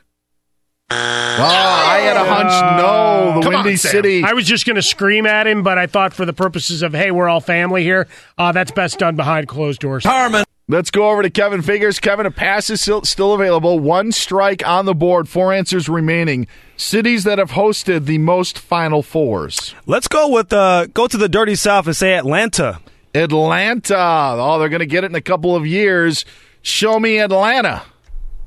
3 times it made the top 10. It just didn't make our top 6. Let's go over to Mike. I told you guys this is going to be a tough one today. Time to filibuster. Fox Sports Sunday is brought to you by Geico. How long can I make this read? What does it mean when Geico says just 15 minutes can save you 15% or more on car insurance? Means you probably should have gone to geico.com 15 minutes ago. I'm going to yell, cut that meat. I'm going Indianapolis. Oh, it's got to be either the RCA Dome, Hoosier Dome, whatever it is called for a while. Whatever now Lucas Oil Stadium. Show me Indy. There you go. Yeah. 7 times Indianapolis, the number 2 answer. 2 strikes on the board. There is still a pass. Over to Rob Dosmati, our executive producer. Yeah, you said there's still a pass. I'm going to take that pass. Ooh. Zoom. This is where I just reveal an answer. You guys will have Louisville off the board. That was the non-NFL that would have city. been hard. That would have been tough. Yep. All right, Sam, it's on your shoulders. Top 6 answers on the board. We have 4 of them. Indy, New York City, Louisville, and New Orleans, cities that have hosted the most Final Fours. It comes down to you, Sam, to keep the game alive. I'm going to try Dallas, Texas. Dallas, Texas. You love the big city of Dallas, the Metroplex. I know it did in 2014. It did in 1986. Did it do a few more times? Show me, Big D. Oh! This was really tough, guys. Kansas City was the number 1 answer. There it is. 10 how long times. ago was that, though? City. The last time was 1988 when Kansas won. Wow. There were a lot of How other about years. that? Jeez. Here's the other one that you're going to, I don't know if you'll kick yourself. Show me number 6, Seattle. 5 times. Yes. Really? Kingdom had it a few times, just haven't had it recently. 1995 was the last time that Was they not hosted expecting it. that. Yep. However, San Antonio is going to get it 4 times. Kevin mentioned Atlanta. They've had it 3. St. Louis had it 3. Minneapolis and Houston also had it 3 times. Minneapolis gets it next year. The Planet Houston. Love it. The Final Four is going to be set after today. We'll tell you who's going next. Number 1 seeds in play today in the NCAA tournament. Top-seeded Villanova tries to go to the Final Four again. 3rd seed Texas Tech is standing in their way, while top-seeded Kansas takes on 2nd seed Duke in the Midwest Regional Final in Omaha. As if Duke doesn't... This is the thing about Duke that people need to realize, and maybe why there is something... I think that playing at Cameron Indoor, Mike, throughout the season, it's got to be the best home court advantage, home court atmosphere that you get in college basketball. Right? I mean, tough to rival it, sure. Yes, very. Yeah, there may be others. Fog Allen, maybe Kansas, their opponent today, could be one that rivals it, but I don't think that there are any that are better. Right? No, that's exactly it. And how many stories do we see each and every year of the obsessive nature of the students' body, the fans trying to clamor for whatever tickets to whichever game? It's not like anything else. I mean, how many weird ticket packages did we see coming out of Major League Baseball and such now? It's like, here, just show up. Like the A's are having a game against the White Sox, and I love my team. They're not a draw. They don't win in Oakland either, and psychologically, I've got the same block with them, I think, as the White Sox do at this point. But they have a game later on in April that's the 50th anniversary. It's come and just be part of the crowd. Like, literally, walk in the door. They're not selling. They'll let you in for free. So the fact that you have these college campuses, and yes, it's going to be varying fandom and just that frenzy, but what you see from Duke is just a cut above. Yes, and it's so intimate that the TV people have to be up in the rafters calling the game. Yeah.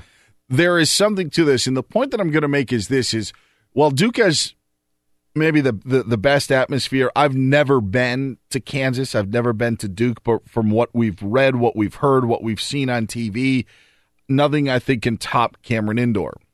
When Duke goes on the road, it's also a different story. Whenever they are the visitor into that opposing arena, it is a huge, huge deal, and it is the game of the year from whatever school that they're playing against.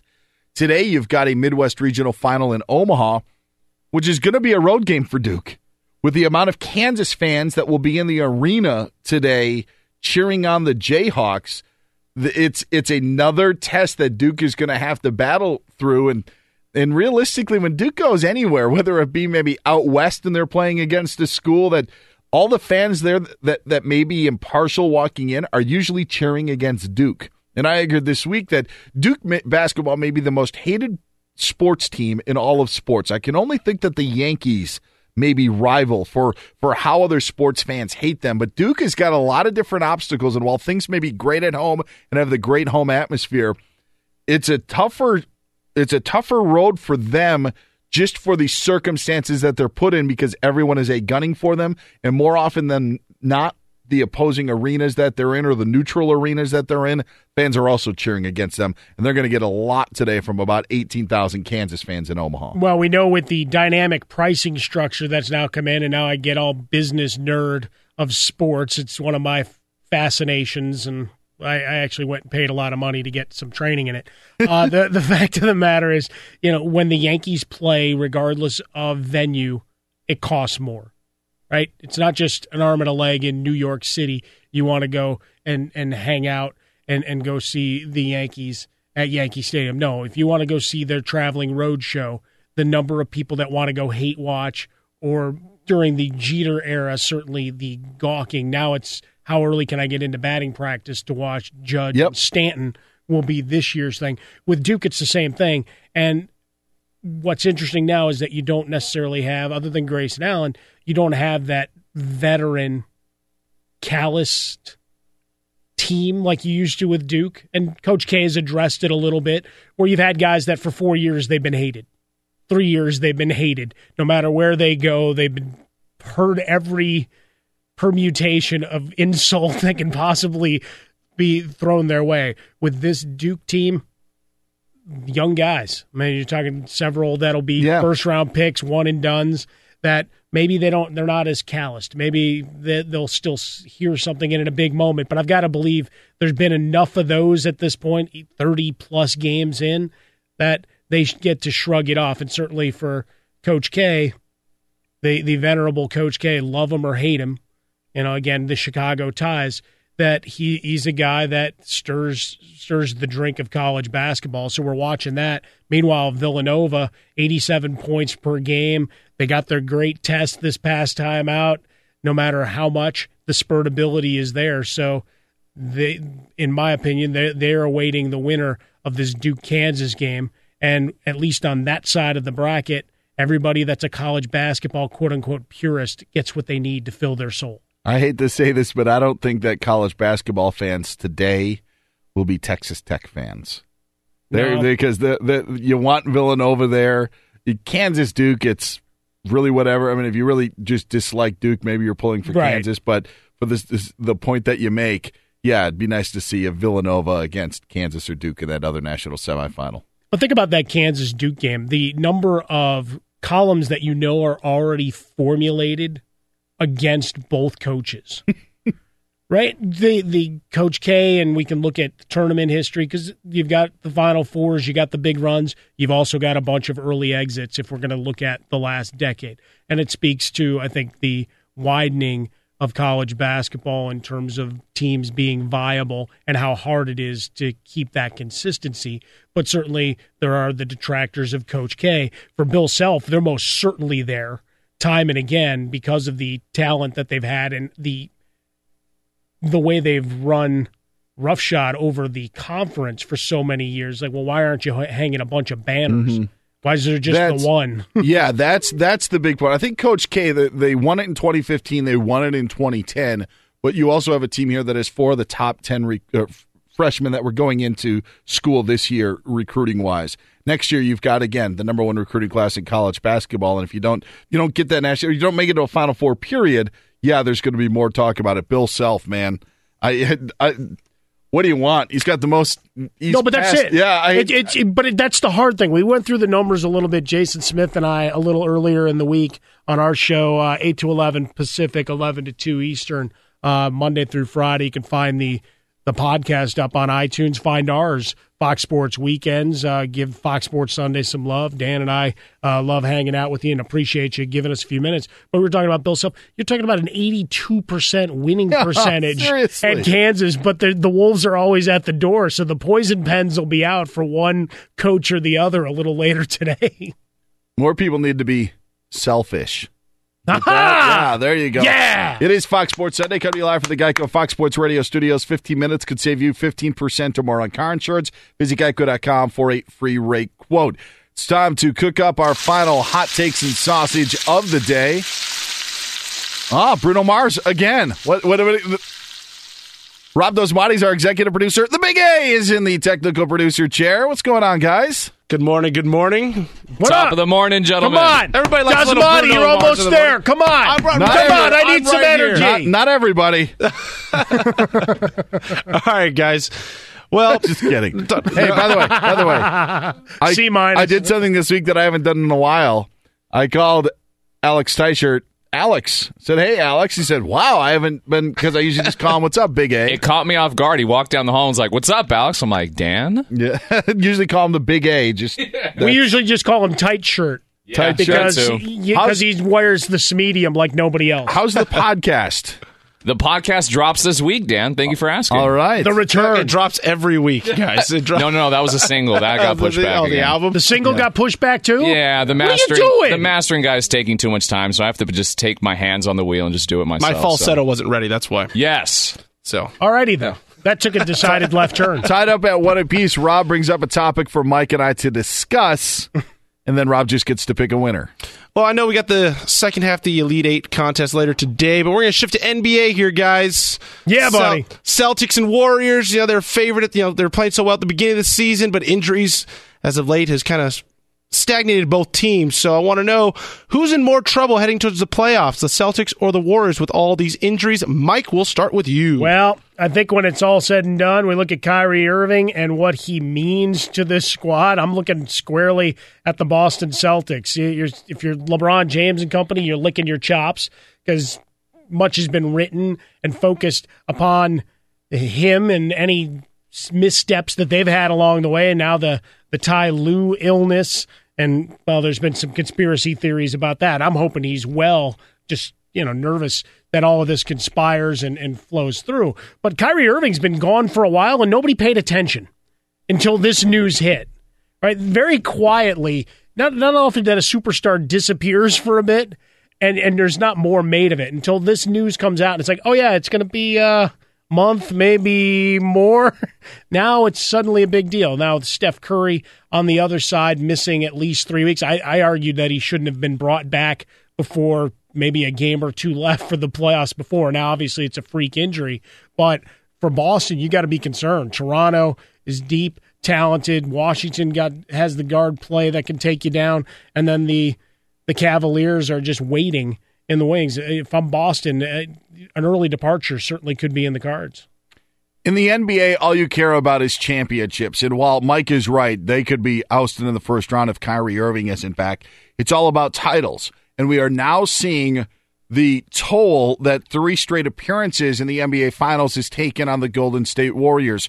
Freak injuries or not, these things happen to teams when they get worn down, and I think that's what you're seeing with Golden State. There is no guarantee that they're going to be able to flip the switch. They haven't done that before. So I look at, as a whole, if it's about winning championships, which I feel the NBA is all about, the Warriors are hurt with a Steph Curry injury, not only because Steph is going to be reevaluated in 3 weeks, it's going to take him a while to get acclimated, just like it was going to try to take him a while to get back into the fold with his ankle injury. And now Steve Kerr's in the back of his mind got a second thought on Klay Thompson, Kevin Durant, Draymond Green. I think this is bad news for the Golden State Warriors because it's very difficult to flip the switch, and it's very difficult to flip the switch when you aren't 100% healthy, something that the Warriors won't be until the offseason. What? Wow. Yeah. Listen. How come I get played off? You finished. We waited for you to finish. Oh, I thought I just timed it right. Shooting daggers right there. We totally finished. I actually was very into the conversation here. That's why I didn't really want to interrupt it. No, sure. Yeah, exactly. I was going to go with the quick rebuttal. Chris Paul playoffs. There is nothing like talking, Mike, about a point and then watching the 3 people on the other side of the glass have their own conversation, knowing that they aren't listening to a word you're saying. Yeah, was talking to Tyson. I thought it was a great discussion there, Dan. I really liked your point about the meaning of life and the movie that you're going to watch a little bit later. No, Dan doesn't watch movies. We know that. Yeah, that's true. That's a well, lie, you at least Mike, remember that one. Harmon. Well, I was just checking that you might have remembered that from a prior show. But the fact of the matter is that you do have the number of injuries have piled up, and we've wondered when it was all going to pay up, right? When those checks were going to clear and your account was suddenly going to be empty. And playing an extra season plus of basketball in the last 3 years is when you got ankle injuries for Steph Curry before all of this starts, finally plays out. Now, again, it's a freak injury by JaVale McGee falling down, and at least it wasn't Zaza Pachulia, because then you'd ask if he was being dirty, what did Steph do to him? and was it his own guy going after him? But it certainly lends for more discussion and I think interest as we get into the playoffs of whether they can rebound and rally through against Chris Paul and James Harden. I'm conceding to Dan. I thought it was a great argument. You may not have heard it. It was a great argument, and I'll concede the point off of that. I mean, I was just going to give the point to Dan because you came after me so savagely, accusing me of not listening. No, well, I mean, trying to produce the show here. Did he not call the three of you out first? Dude, I think I just jumped on his back and I said, yeah! I have Teicher here to defend me, though. I was prepping him on what we were doing in this segment. Okay, well, I was defending Dan. I was defending his honor. I was the man who would fight for his honor. Yeah, the production crew wins this round, and therefore we take hot takes and sausage for the day. He's Mike Harmon. I'm Dan Beyer. This is Fox Sports Sunday, coming to you live from the Geico Fox Sports Radio studios. 15 minutes could save you 15% or more on car insurance. Visit geico.com for a free rate quote. Opening day takes place on Thursday. So who's the favorite to win the World Series? We'll answer that question next here on Fox Sports Sunday. Fox Sports Sunday on Fox Sports Radio. I'm Dan Beyer. That is Mike Harmon. College basketball takes center stage today with two more regional finals. In the East region in Boston at 2:20 Eastern Time, Texas Tech, the third seed, goes up against top seed Villanova. And then in Omaha, 5:05 Eastern Time, a 1-versus-2 matchup in the Midwest region. Top seed Kansas going up against number 2 Duke to punch the final tickets to the Final Four. Earlier in this show, I made note of a poll that I put up yesterday. We're about 12 hours in, 11 hours left, according to Twitter. There you go, halfway home. Who the best coach in the Big Ten is over the last 10 years. Who? And John Beilein leading Michigan to the Final Four. I think recency bias is something that was brought up earlier in the show, and I think it's the case here. John Beilein getting 40%. Not that he does or doesn't deserve 40%. The fact is it's what's most fresh in your mind. Tom Izzo is second at 38%, and I think that there's brand recognition. But what Beilein has done at Michigan is what Bo Ryan actually did at Wisconsin for the couple of Final Fours. If you want to talk peak of the peak, Bo Ryan's got 17% of the vote. Thad Matta, while it's almost being held against him that they brought in the Thad Five in 2007 with Greg Oden and Mike Conley and in that crew. And then you had another strong crew with Jared Sullinger and Aaron Kraft and William Buford, guys that made a Final Four.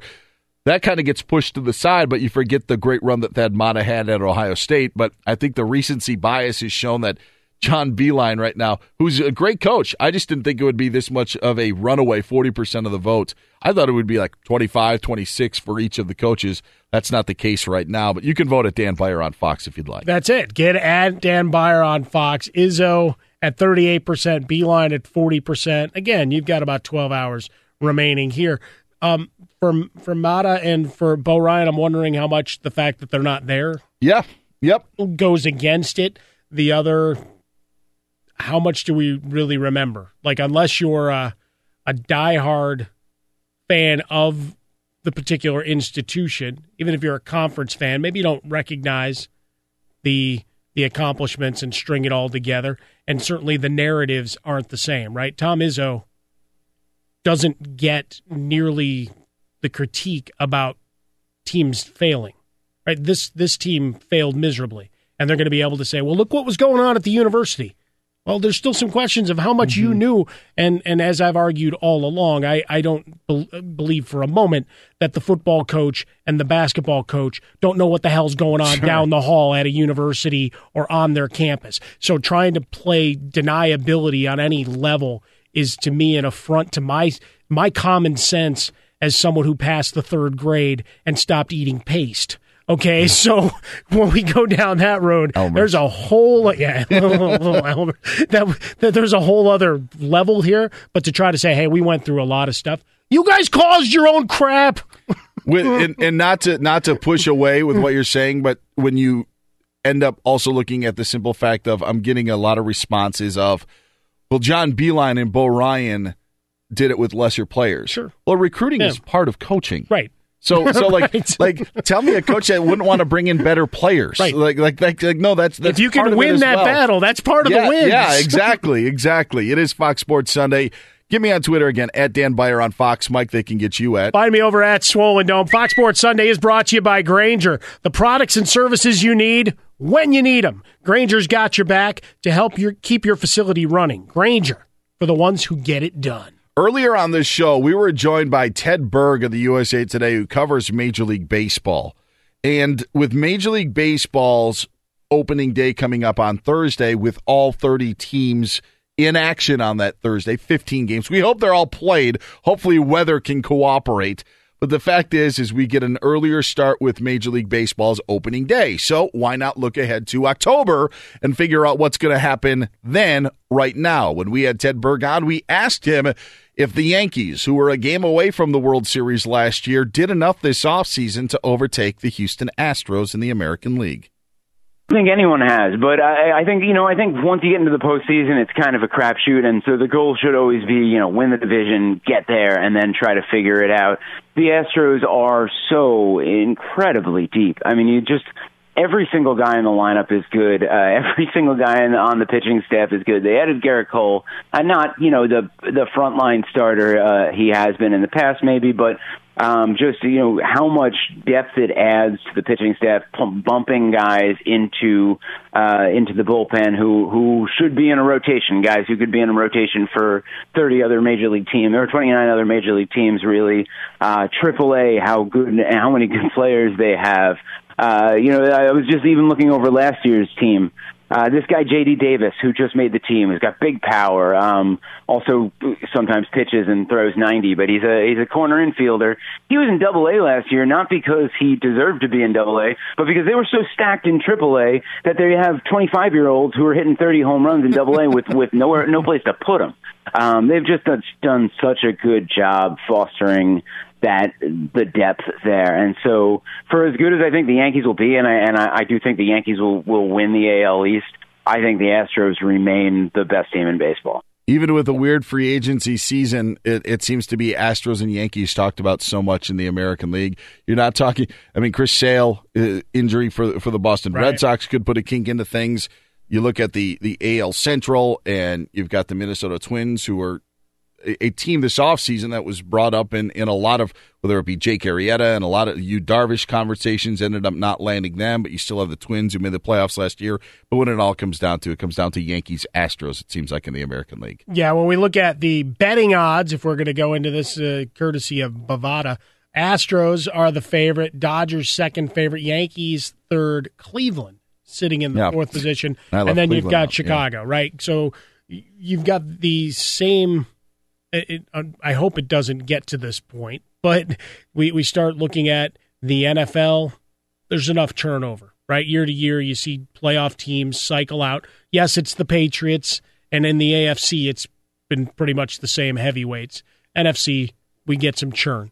For the NBA, we've put the same damn teams on the whiteboard every year for seemingly the last 4 or 5, and maybe you'll scroll in smaller letters 1 or 2 more teams as contenders. For Major League Baseball, now that the Astros and Cubs are the models of what everybody wants to build in their organization, and the Yankees are the evil empire once again, you wonder if we start getting into this with the Dodgers thrown in, that we have that same group at the top for a number of years running. You're going to get what you got in the NBA right now. That is what it's going to be in Major League Baseball. I think it will, Mike, for all the negativity of tanking and teams that may not be competitive, I still think you've got 15 to 20 teams that feel like they have a chance to make the postseason. Now, that means that the 10 others just have absolutely no hope. But what this brings you is there's fewer playoff spots in Major League Baseball, and I think that those races will be more intriguing when you even take out whether it be the Yankees atop the AL East or the Astros in the AL West or the Dodgers in the NL West. I mean, the Central with Milwaukee and with the Cardinals still in the mix, there's going to be competition there. I mentioned the West with the Dodgers. You still have the Rockies and Diamondbacks. I think that there's going to be competition. I think you're going to see the layout of the NBA mirror what you just said with Major League Baseball, but because there's fewer playoff spots, I think it'll be more interesting come August and September. Yeah, I just have that fear that the talk that we had, and we did a little bit as we did with Ted Berg earlier about minor league baseball and some of the institutional changes to the game and organizational structures that there's so much placed on how well Houston and Chicago put their organizations together that it's an easy excuse for teams to clap their hands, go Vegas blackjack deal style, and say, we're not spending money, we're going to do what they did. Problem is, everything has to go right. Those guys all have to come to stardom at the same time. They all have to get there before the big bill comes, right? We've talked about it with your Seahawks team in the NFL. It all works better if you're paying the quarterback on a rookie deal as opposed to, say, Indianapolis, where Andrew Luck's now making $25 million a year, and then you have to retrofit a team around that centerpiece. Same thing with baseball, that if you don't have that big high-priced guy in your organization, maybe if you're on the cheap and a number of those guys are still on their first deals based on the way you can control, that you can go like the Astros did and add a Verlander at the deadline and then make your move there. So I'm fearful that too many teams will be able to raise their hand and say, hey, we're just doing what they are. And it's an easy excuse to keep collecting TV revenues while not really fielding a good product.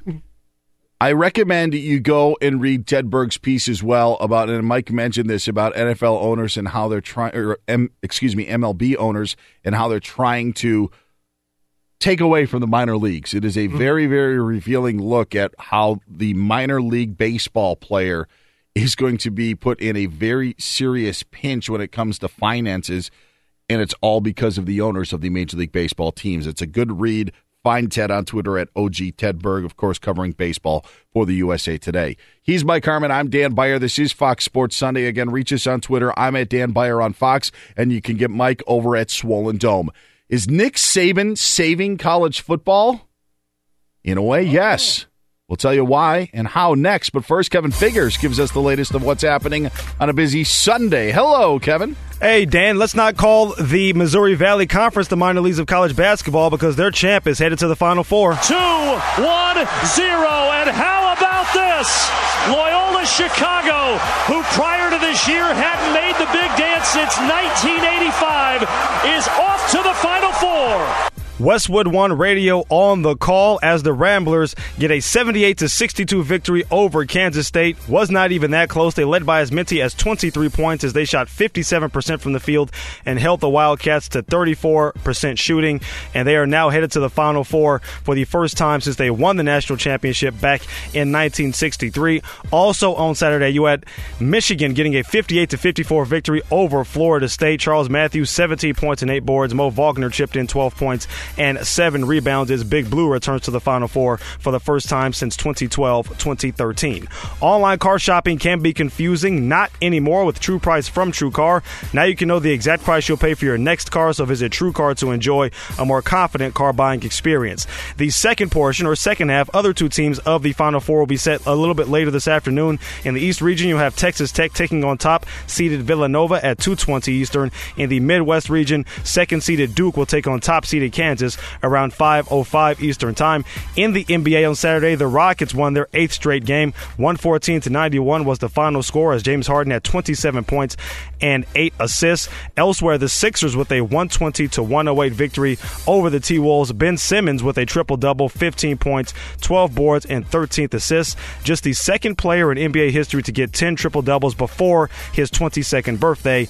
The other person, not that bad. Guy named Magic Johnson, guys. Thank you very much, Thanks, Kevin. We are coming to you live from the Geico Fox Sports Radio studios. It's easy to save 15% or more on car insurance with Geico. Go to geico.com or call 800-947-AUTO. The only hard part, figuring out which way is easier. Congratulations are in order to the new shows that are launching this weekend on Fox Sports Radio, including coming up at the top of the hour as Chris Mannix and Karam Butler will debut. I do have to say, on the Fox Sports Radio Twitter handle, congratulations to Mike Harmon, who was one of the 14 Twitter addresses that actually made the post. I unfortunately did not make the cut going to the Sweet 14. There were 14 Twitter addresses from the Fox Sports Radio Twitter account that we put in for the new weekend lineup. Didn't make the cut. Heading to the NIT of Twitter. I got a couple of notes about that as the week wore on, wondering about you and then asking about Jonas. Yes. So, like, no, we're still doing the show. we're still together. I don't know how that worked out, and don't ask me. We were in the others receiving votes category. Oh, wow. That's how it was. But was it my Twitter handle? Did it? Because I mean, some folks take it down a side path when they see Swollen Dome. I know it's a churchy Sunday morning, but 14 Twitter addresses in the one tweet. Maybe Twitter needs to expand for more characters. That's it. It is Fox Sports Sunday. He's Mike Harmon. I'm Dan Beyer. Again, get Mike at Swollen Dome. I'm at Dan Beyer on Fox. There was a report in the Tuscaloosa News over this weekend, about a day ago, Mike, that is, in my mind, going to change college football for the better.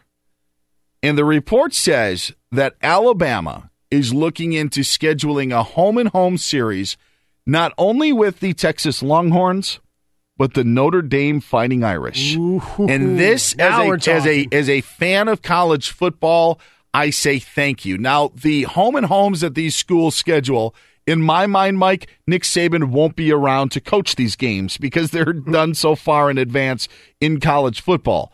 However, I tip the cap to Nick Saban for at least trying to get these games done and to have these games being played, because I've been so critical of Alabama because they wouldn't play true road games.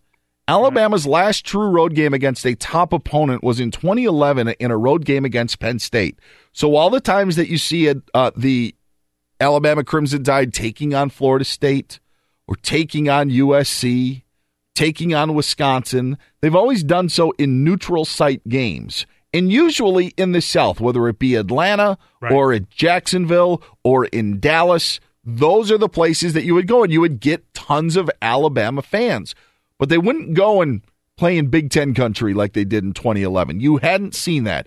And now if you can get Texas and Alabama in a home-and-home and Notre Dame and Alabama in a home-and-home, no other excuses for any programs out there. That is what college football But that's just it. That's the hope, that you have the trickle-down effect, that this, whether somehow Nick Saban's still on the sidelines, I mean, we've seen coaches do it, and coach as late as this would be, because we're talking a good decade from now was really when this would come to fruition based on scheduling, unless you do the buyouts and just jettison some of those mediocre games. Because let's face it, we're printing money with these particular games along the way. I'm sure you can shake out a few extra nickels from a television broadcast partner to pay off whatever opponent you had scheduled 4 years from now or 3 years from now if you really wanted to. But you hope that it's the trickle-down effect and the push towards those non-conference games, not just being the one-off, kickoff classics, but that we start getting into the heart of a top-heavy, let's get the heavyweights together before the season and show what it is. And obviously those teams are not finished products, and we all recognize that, so they don't get crushed for an early season loss as much as they would. The fear is the attrition if you lose a couple of guys to injury because you're playing one of those heavyweights earlier. But otherwise, it's great for college football, and it rivals the NFL. And that's what I think is the big thing, is you get the push on the college football season from the jump. And there's something that happened this past season that I think Alabama realized something. Remember, Alabama didn't make the SEC title game. Right. And there was question on whether they should be in the college football playoff or not. Well, Alabama had that opening kickoff game against Florida State, where DeAndre Francois ended up being knocked out. Alabama was going to win the game regardless, in my mind. However, when you looked at the rest of their schedule, you really couldn't judge how strong the SEC was, and you didn't know how good each of the schools were. Whereas Oklahoma, you saw Oklahoma on the list, you said, road win at Ohio State? All right, check. As long as you handle business in the Big 12, which they did, and then ended up, there was no discussion about that.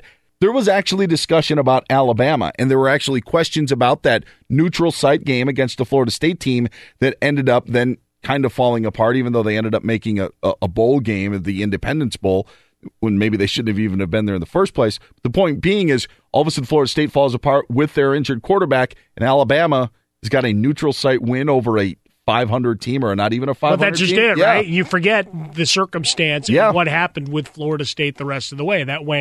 That discussion had to really be pushed up and propped up out of Tuscaloosa to make sure, hey, hey, they were a top-rated team. This was a big matchup. And I think this helps negate and maybe make that path towards the playoffs, give you a little bit of a safety valve if you're a top-notch school. But certainly for fans, you win if you get more of these matches. Alabama did not get the mileage from that Florida State win, and it didn't even come close to the mileage that Oklahoma got against an Ohio State team that ended up being a top 5 team in college football. And I think this past season showed Alabama, okay, we may have to do something a little different. Otherwise, we may be victims of the new system. It is Fox Sports Sunday.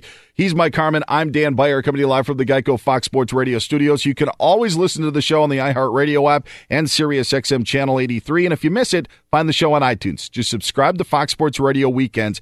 Download the show every single week. The Oakland A's may not be good, but they may have the most entertaining parking lot in all of baseball.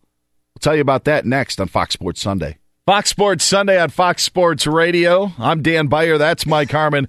Thanks for hanging out. Hang out a little while longer. New show debuting on Fox Sports Radio coming up at the top of the hour. Chris Mannix and Karam Butler getting you going here on Fox Sports Radio. Before we parlay all the time, we are going to have some fun in diving into Mike Harmon's Bag of Fun. Yeah, what do you got in the bag today? Oh, we got a couple of great ones from Major League Baseball. But first, a quick note from Sean McManus. He was on Sirius XM radio, said, hey, you know what? Kentucky, it killed us. It was not good for us and not good for TBS at all, being the Blue Bloods, everything else. But that really hurt us. And here was the end of the lamentation. And that was a game Kentucky should have won. All they got to do is hit free throws at the end of the game, and they win that game. That really hurts us. There you go. There's your head of CBS. I will say this. If there's any thought that, you know what, Loyola's going to change the committee's mind next year and there's going to be more mid-majors, that carries 20 times more weight than anything that Loyola could have done.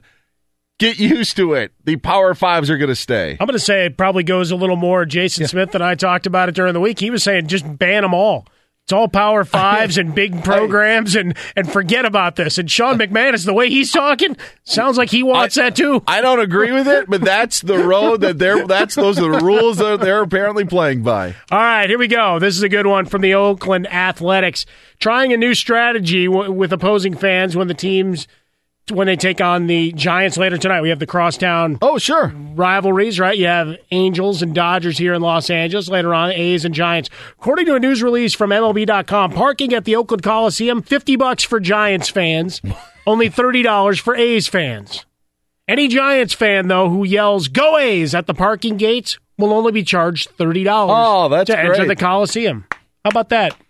So they're going to be wearing their Giants stuff. And they're going to pull in, and they're going to have to say, "Go A's," and then they're going to get the discount. How many? I want to know if that sociological experiment, if $20 is enough to move the needle. You're a fan of the team. You're decked out from head to toe in Giants gear, and that's 1.5 craft beers. They did it. They did it the right way, Mike, because you're wondering if it's enough or not. That is enough. If it was only $10, somebody would be like, "Oh, who cares?" That's, I'm not going to say that. If it was $50, they'd say, "Of course I'm going to save it." 20 is the good number, I think, right in between. It's like Girl Scout cookies. We pay more for Girl Scout cookies than any other cookie on the face of this earth.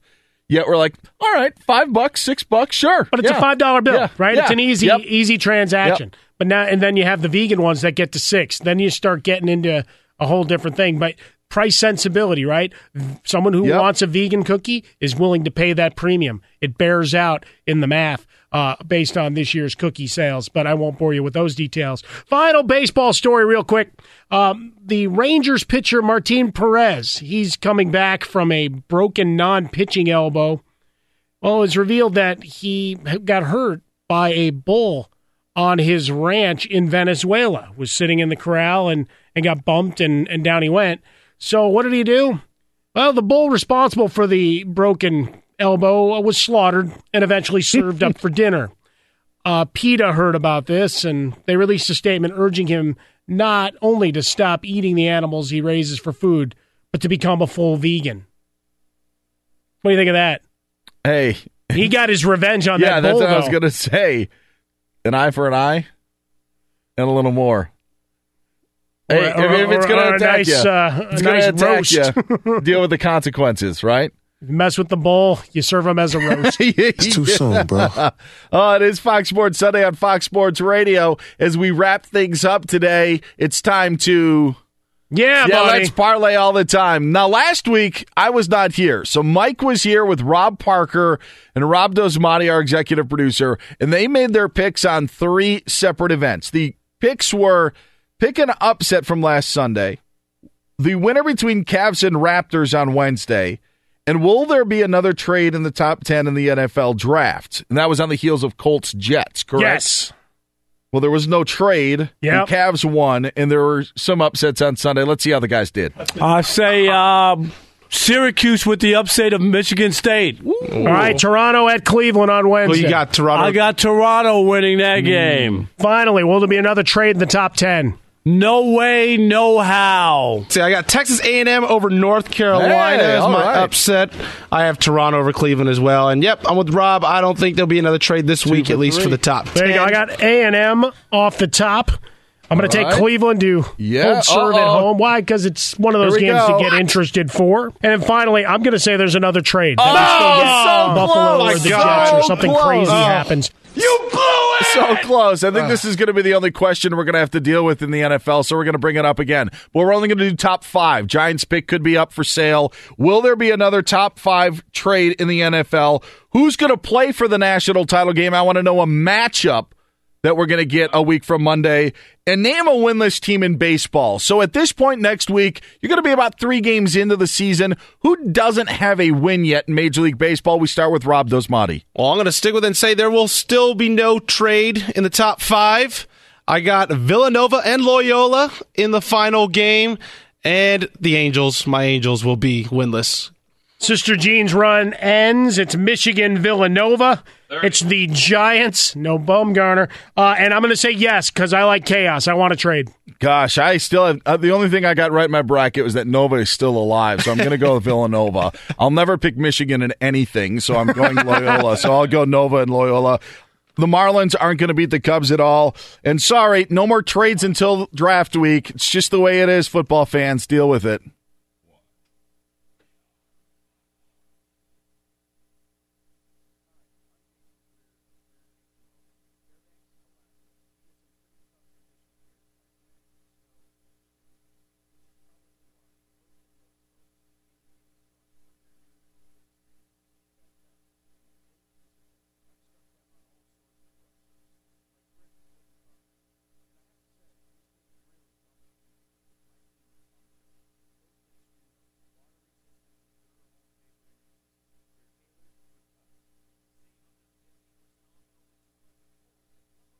At Bet365, we don't do ordinary. We believe that every sport should be epic. Every home run, every hit, every inning, every play. From the moments that are legendary to the ones that fly under the radar. Whether it's a walk-off grand slam or a base hit to center field. Whatever the sport, whatever the moment. It's never ordinary at Bet365. 21 plus only. Must be present in Ohio. If you or someone you know has a gambling problem and wants help, call 1-800-GAMBLER.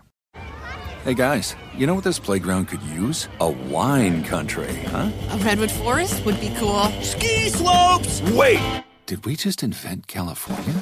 Discover why California is the ultimate playground at visitcalifornia.com. This is Malcolm Gladwell from Revisionist History. eBay Motors is here for the ride. With some elbow grease, fresh installs, and a whole lot of love, you transformed 100,000 miles and a body full of rust into a drive that's all your own. Brake kits, LED headlights, whatever you need, eBay Motors has it. And with eBay Guaranteed Fit, it's guaranteed to fit your ride the first time, every time, or your money back. Plus, at these prices, you're burning rubber, not cash.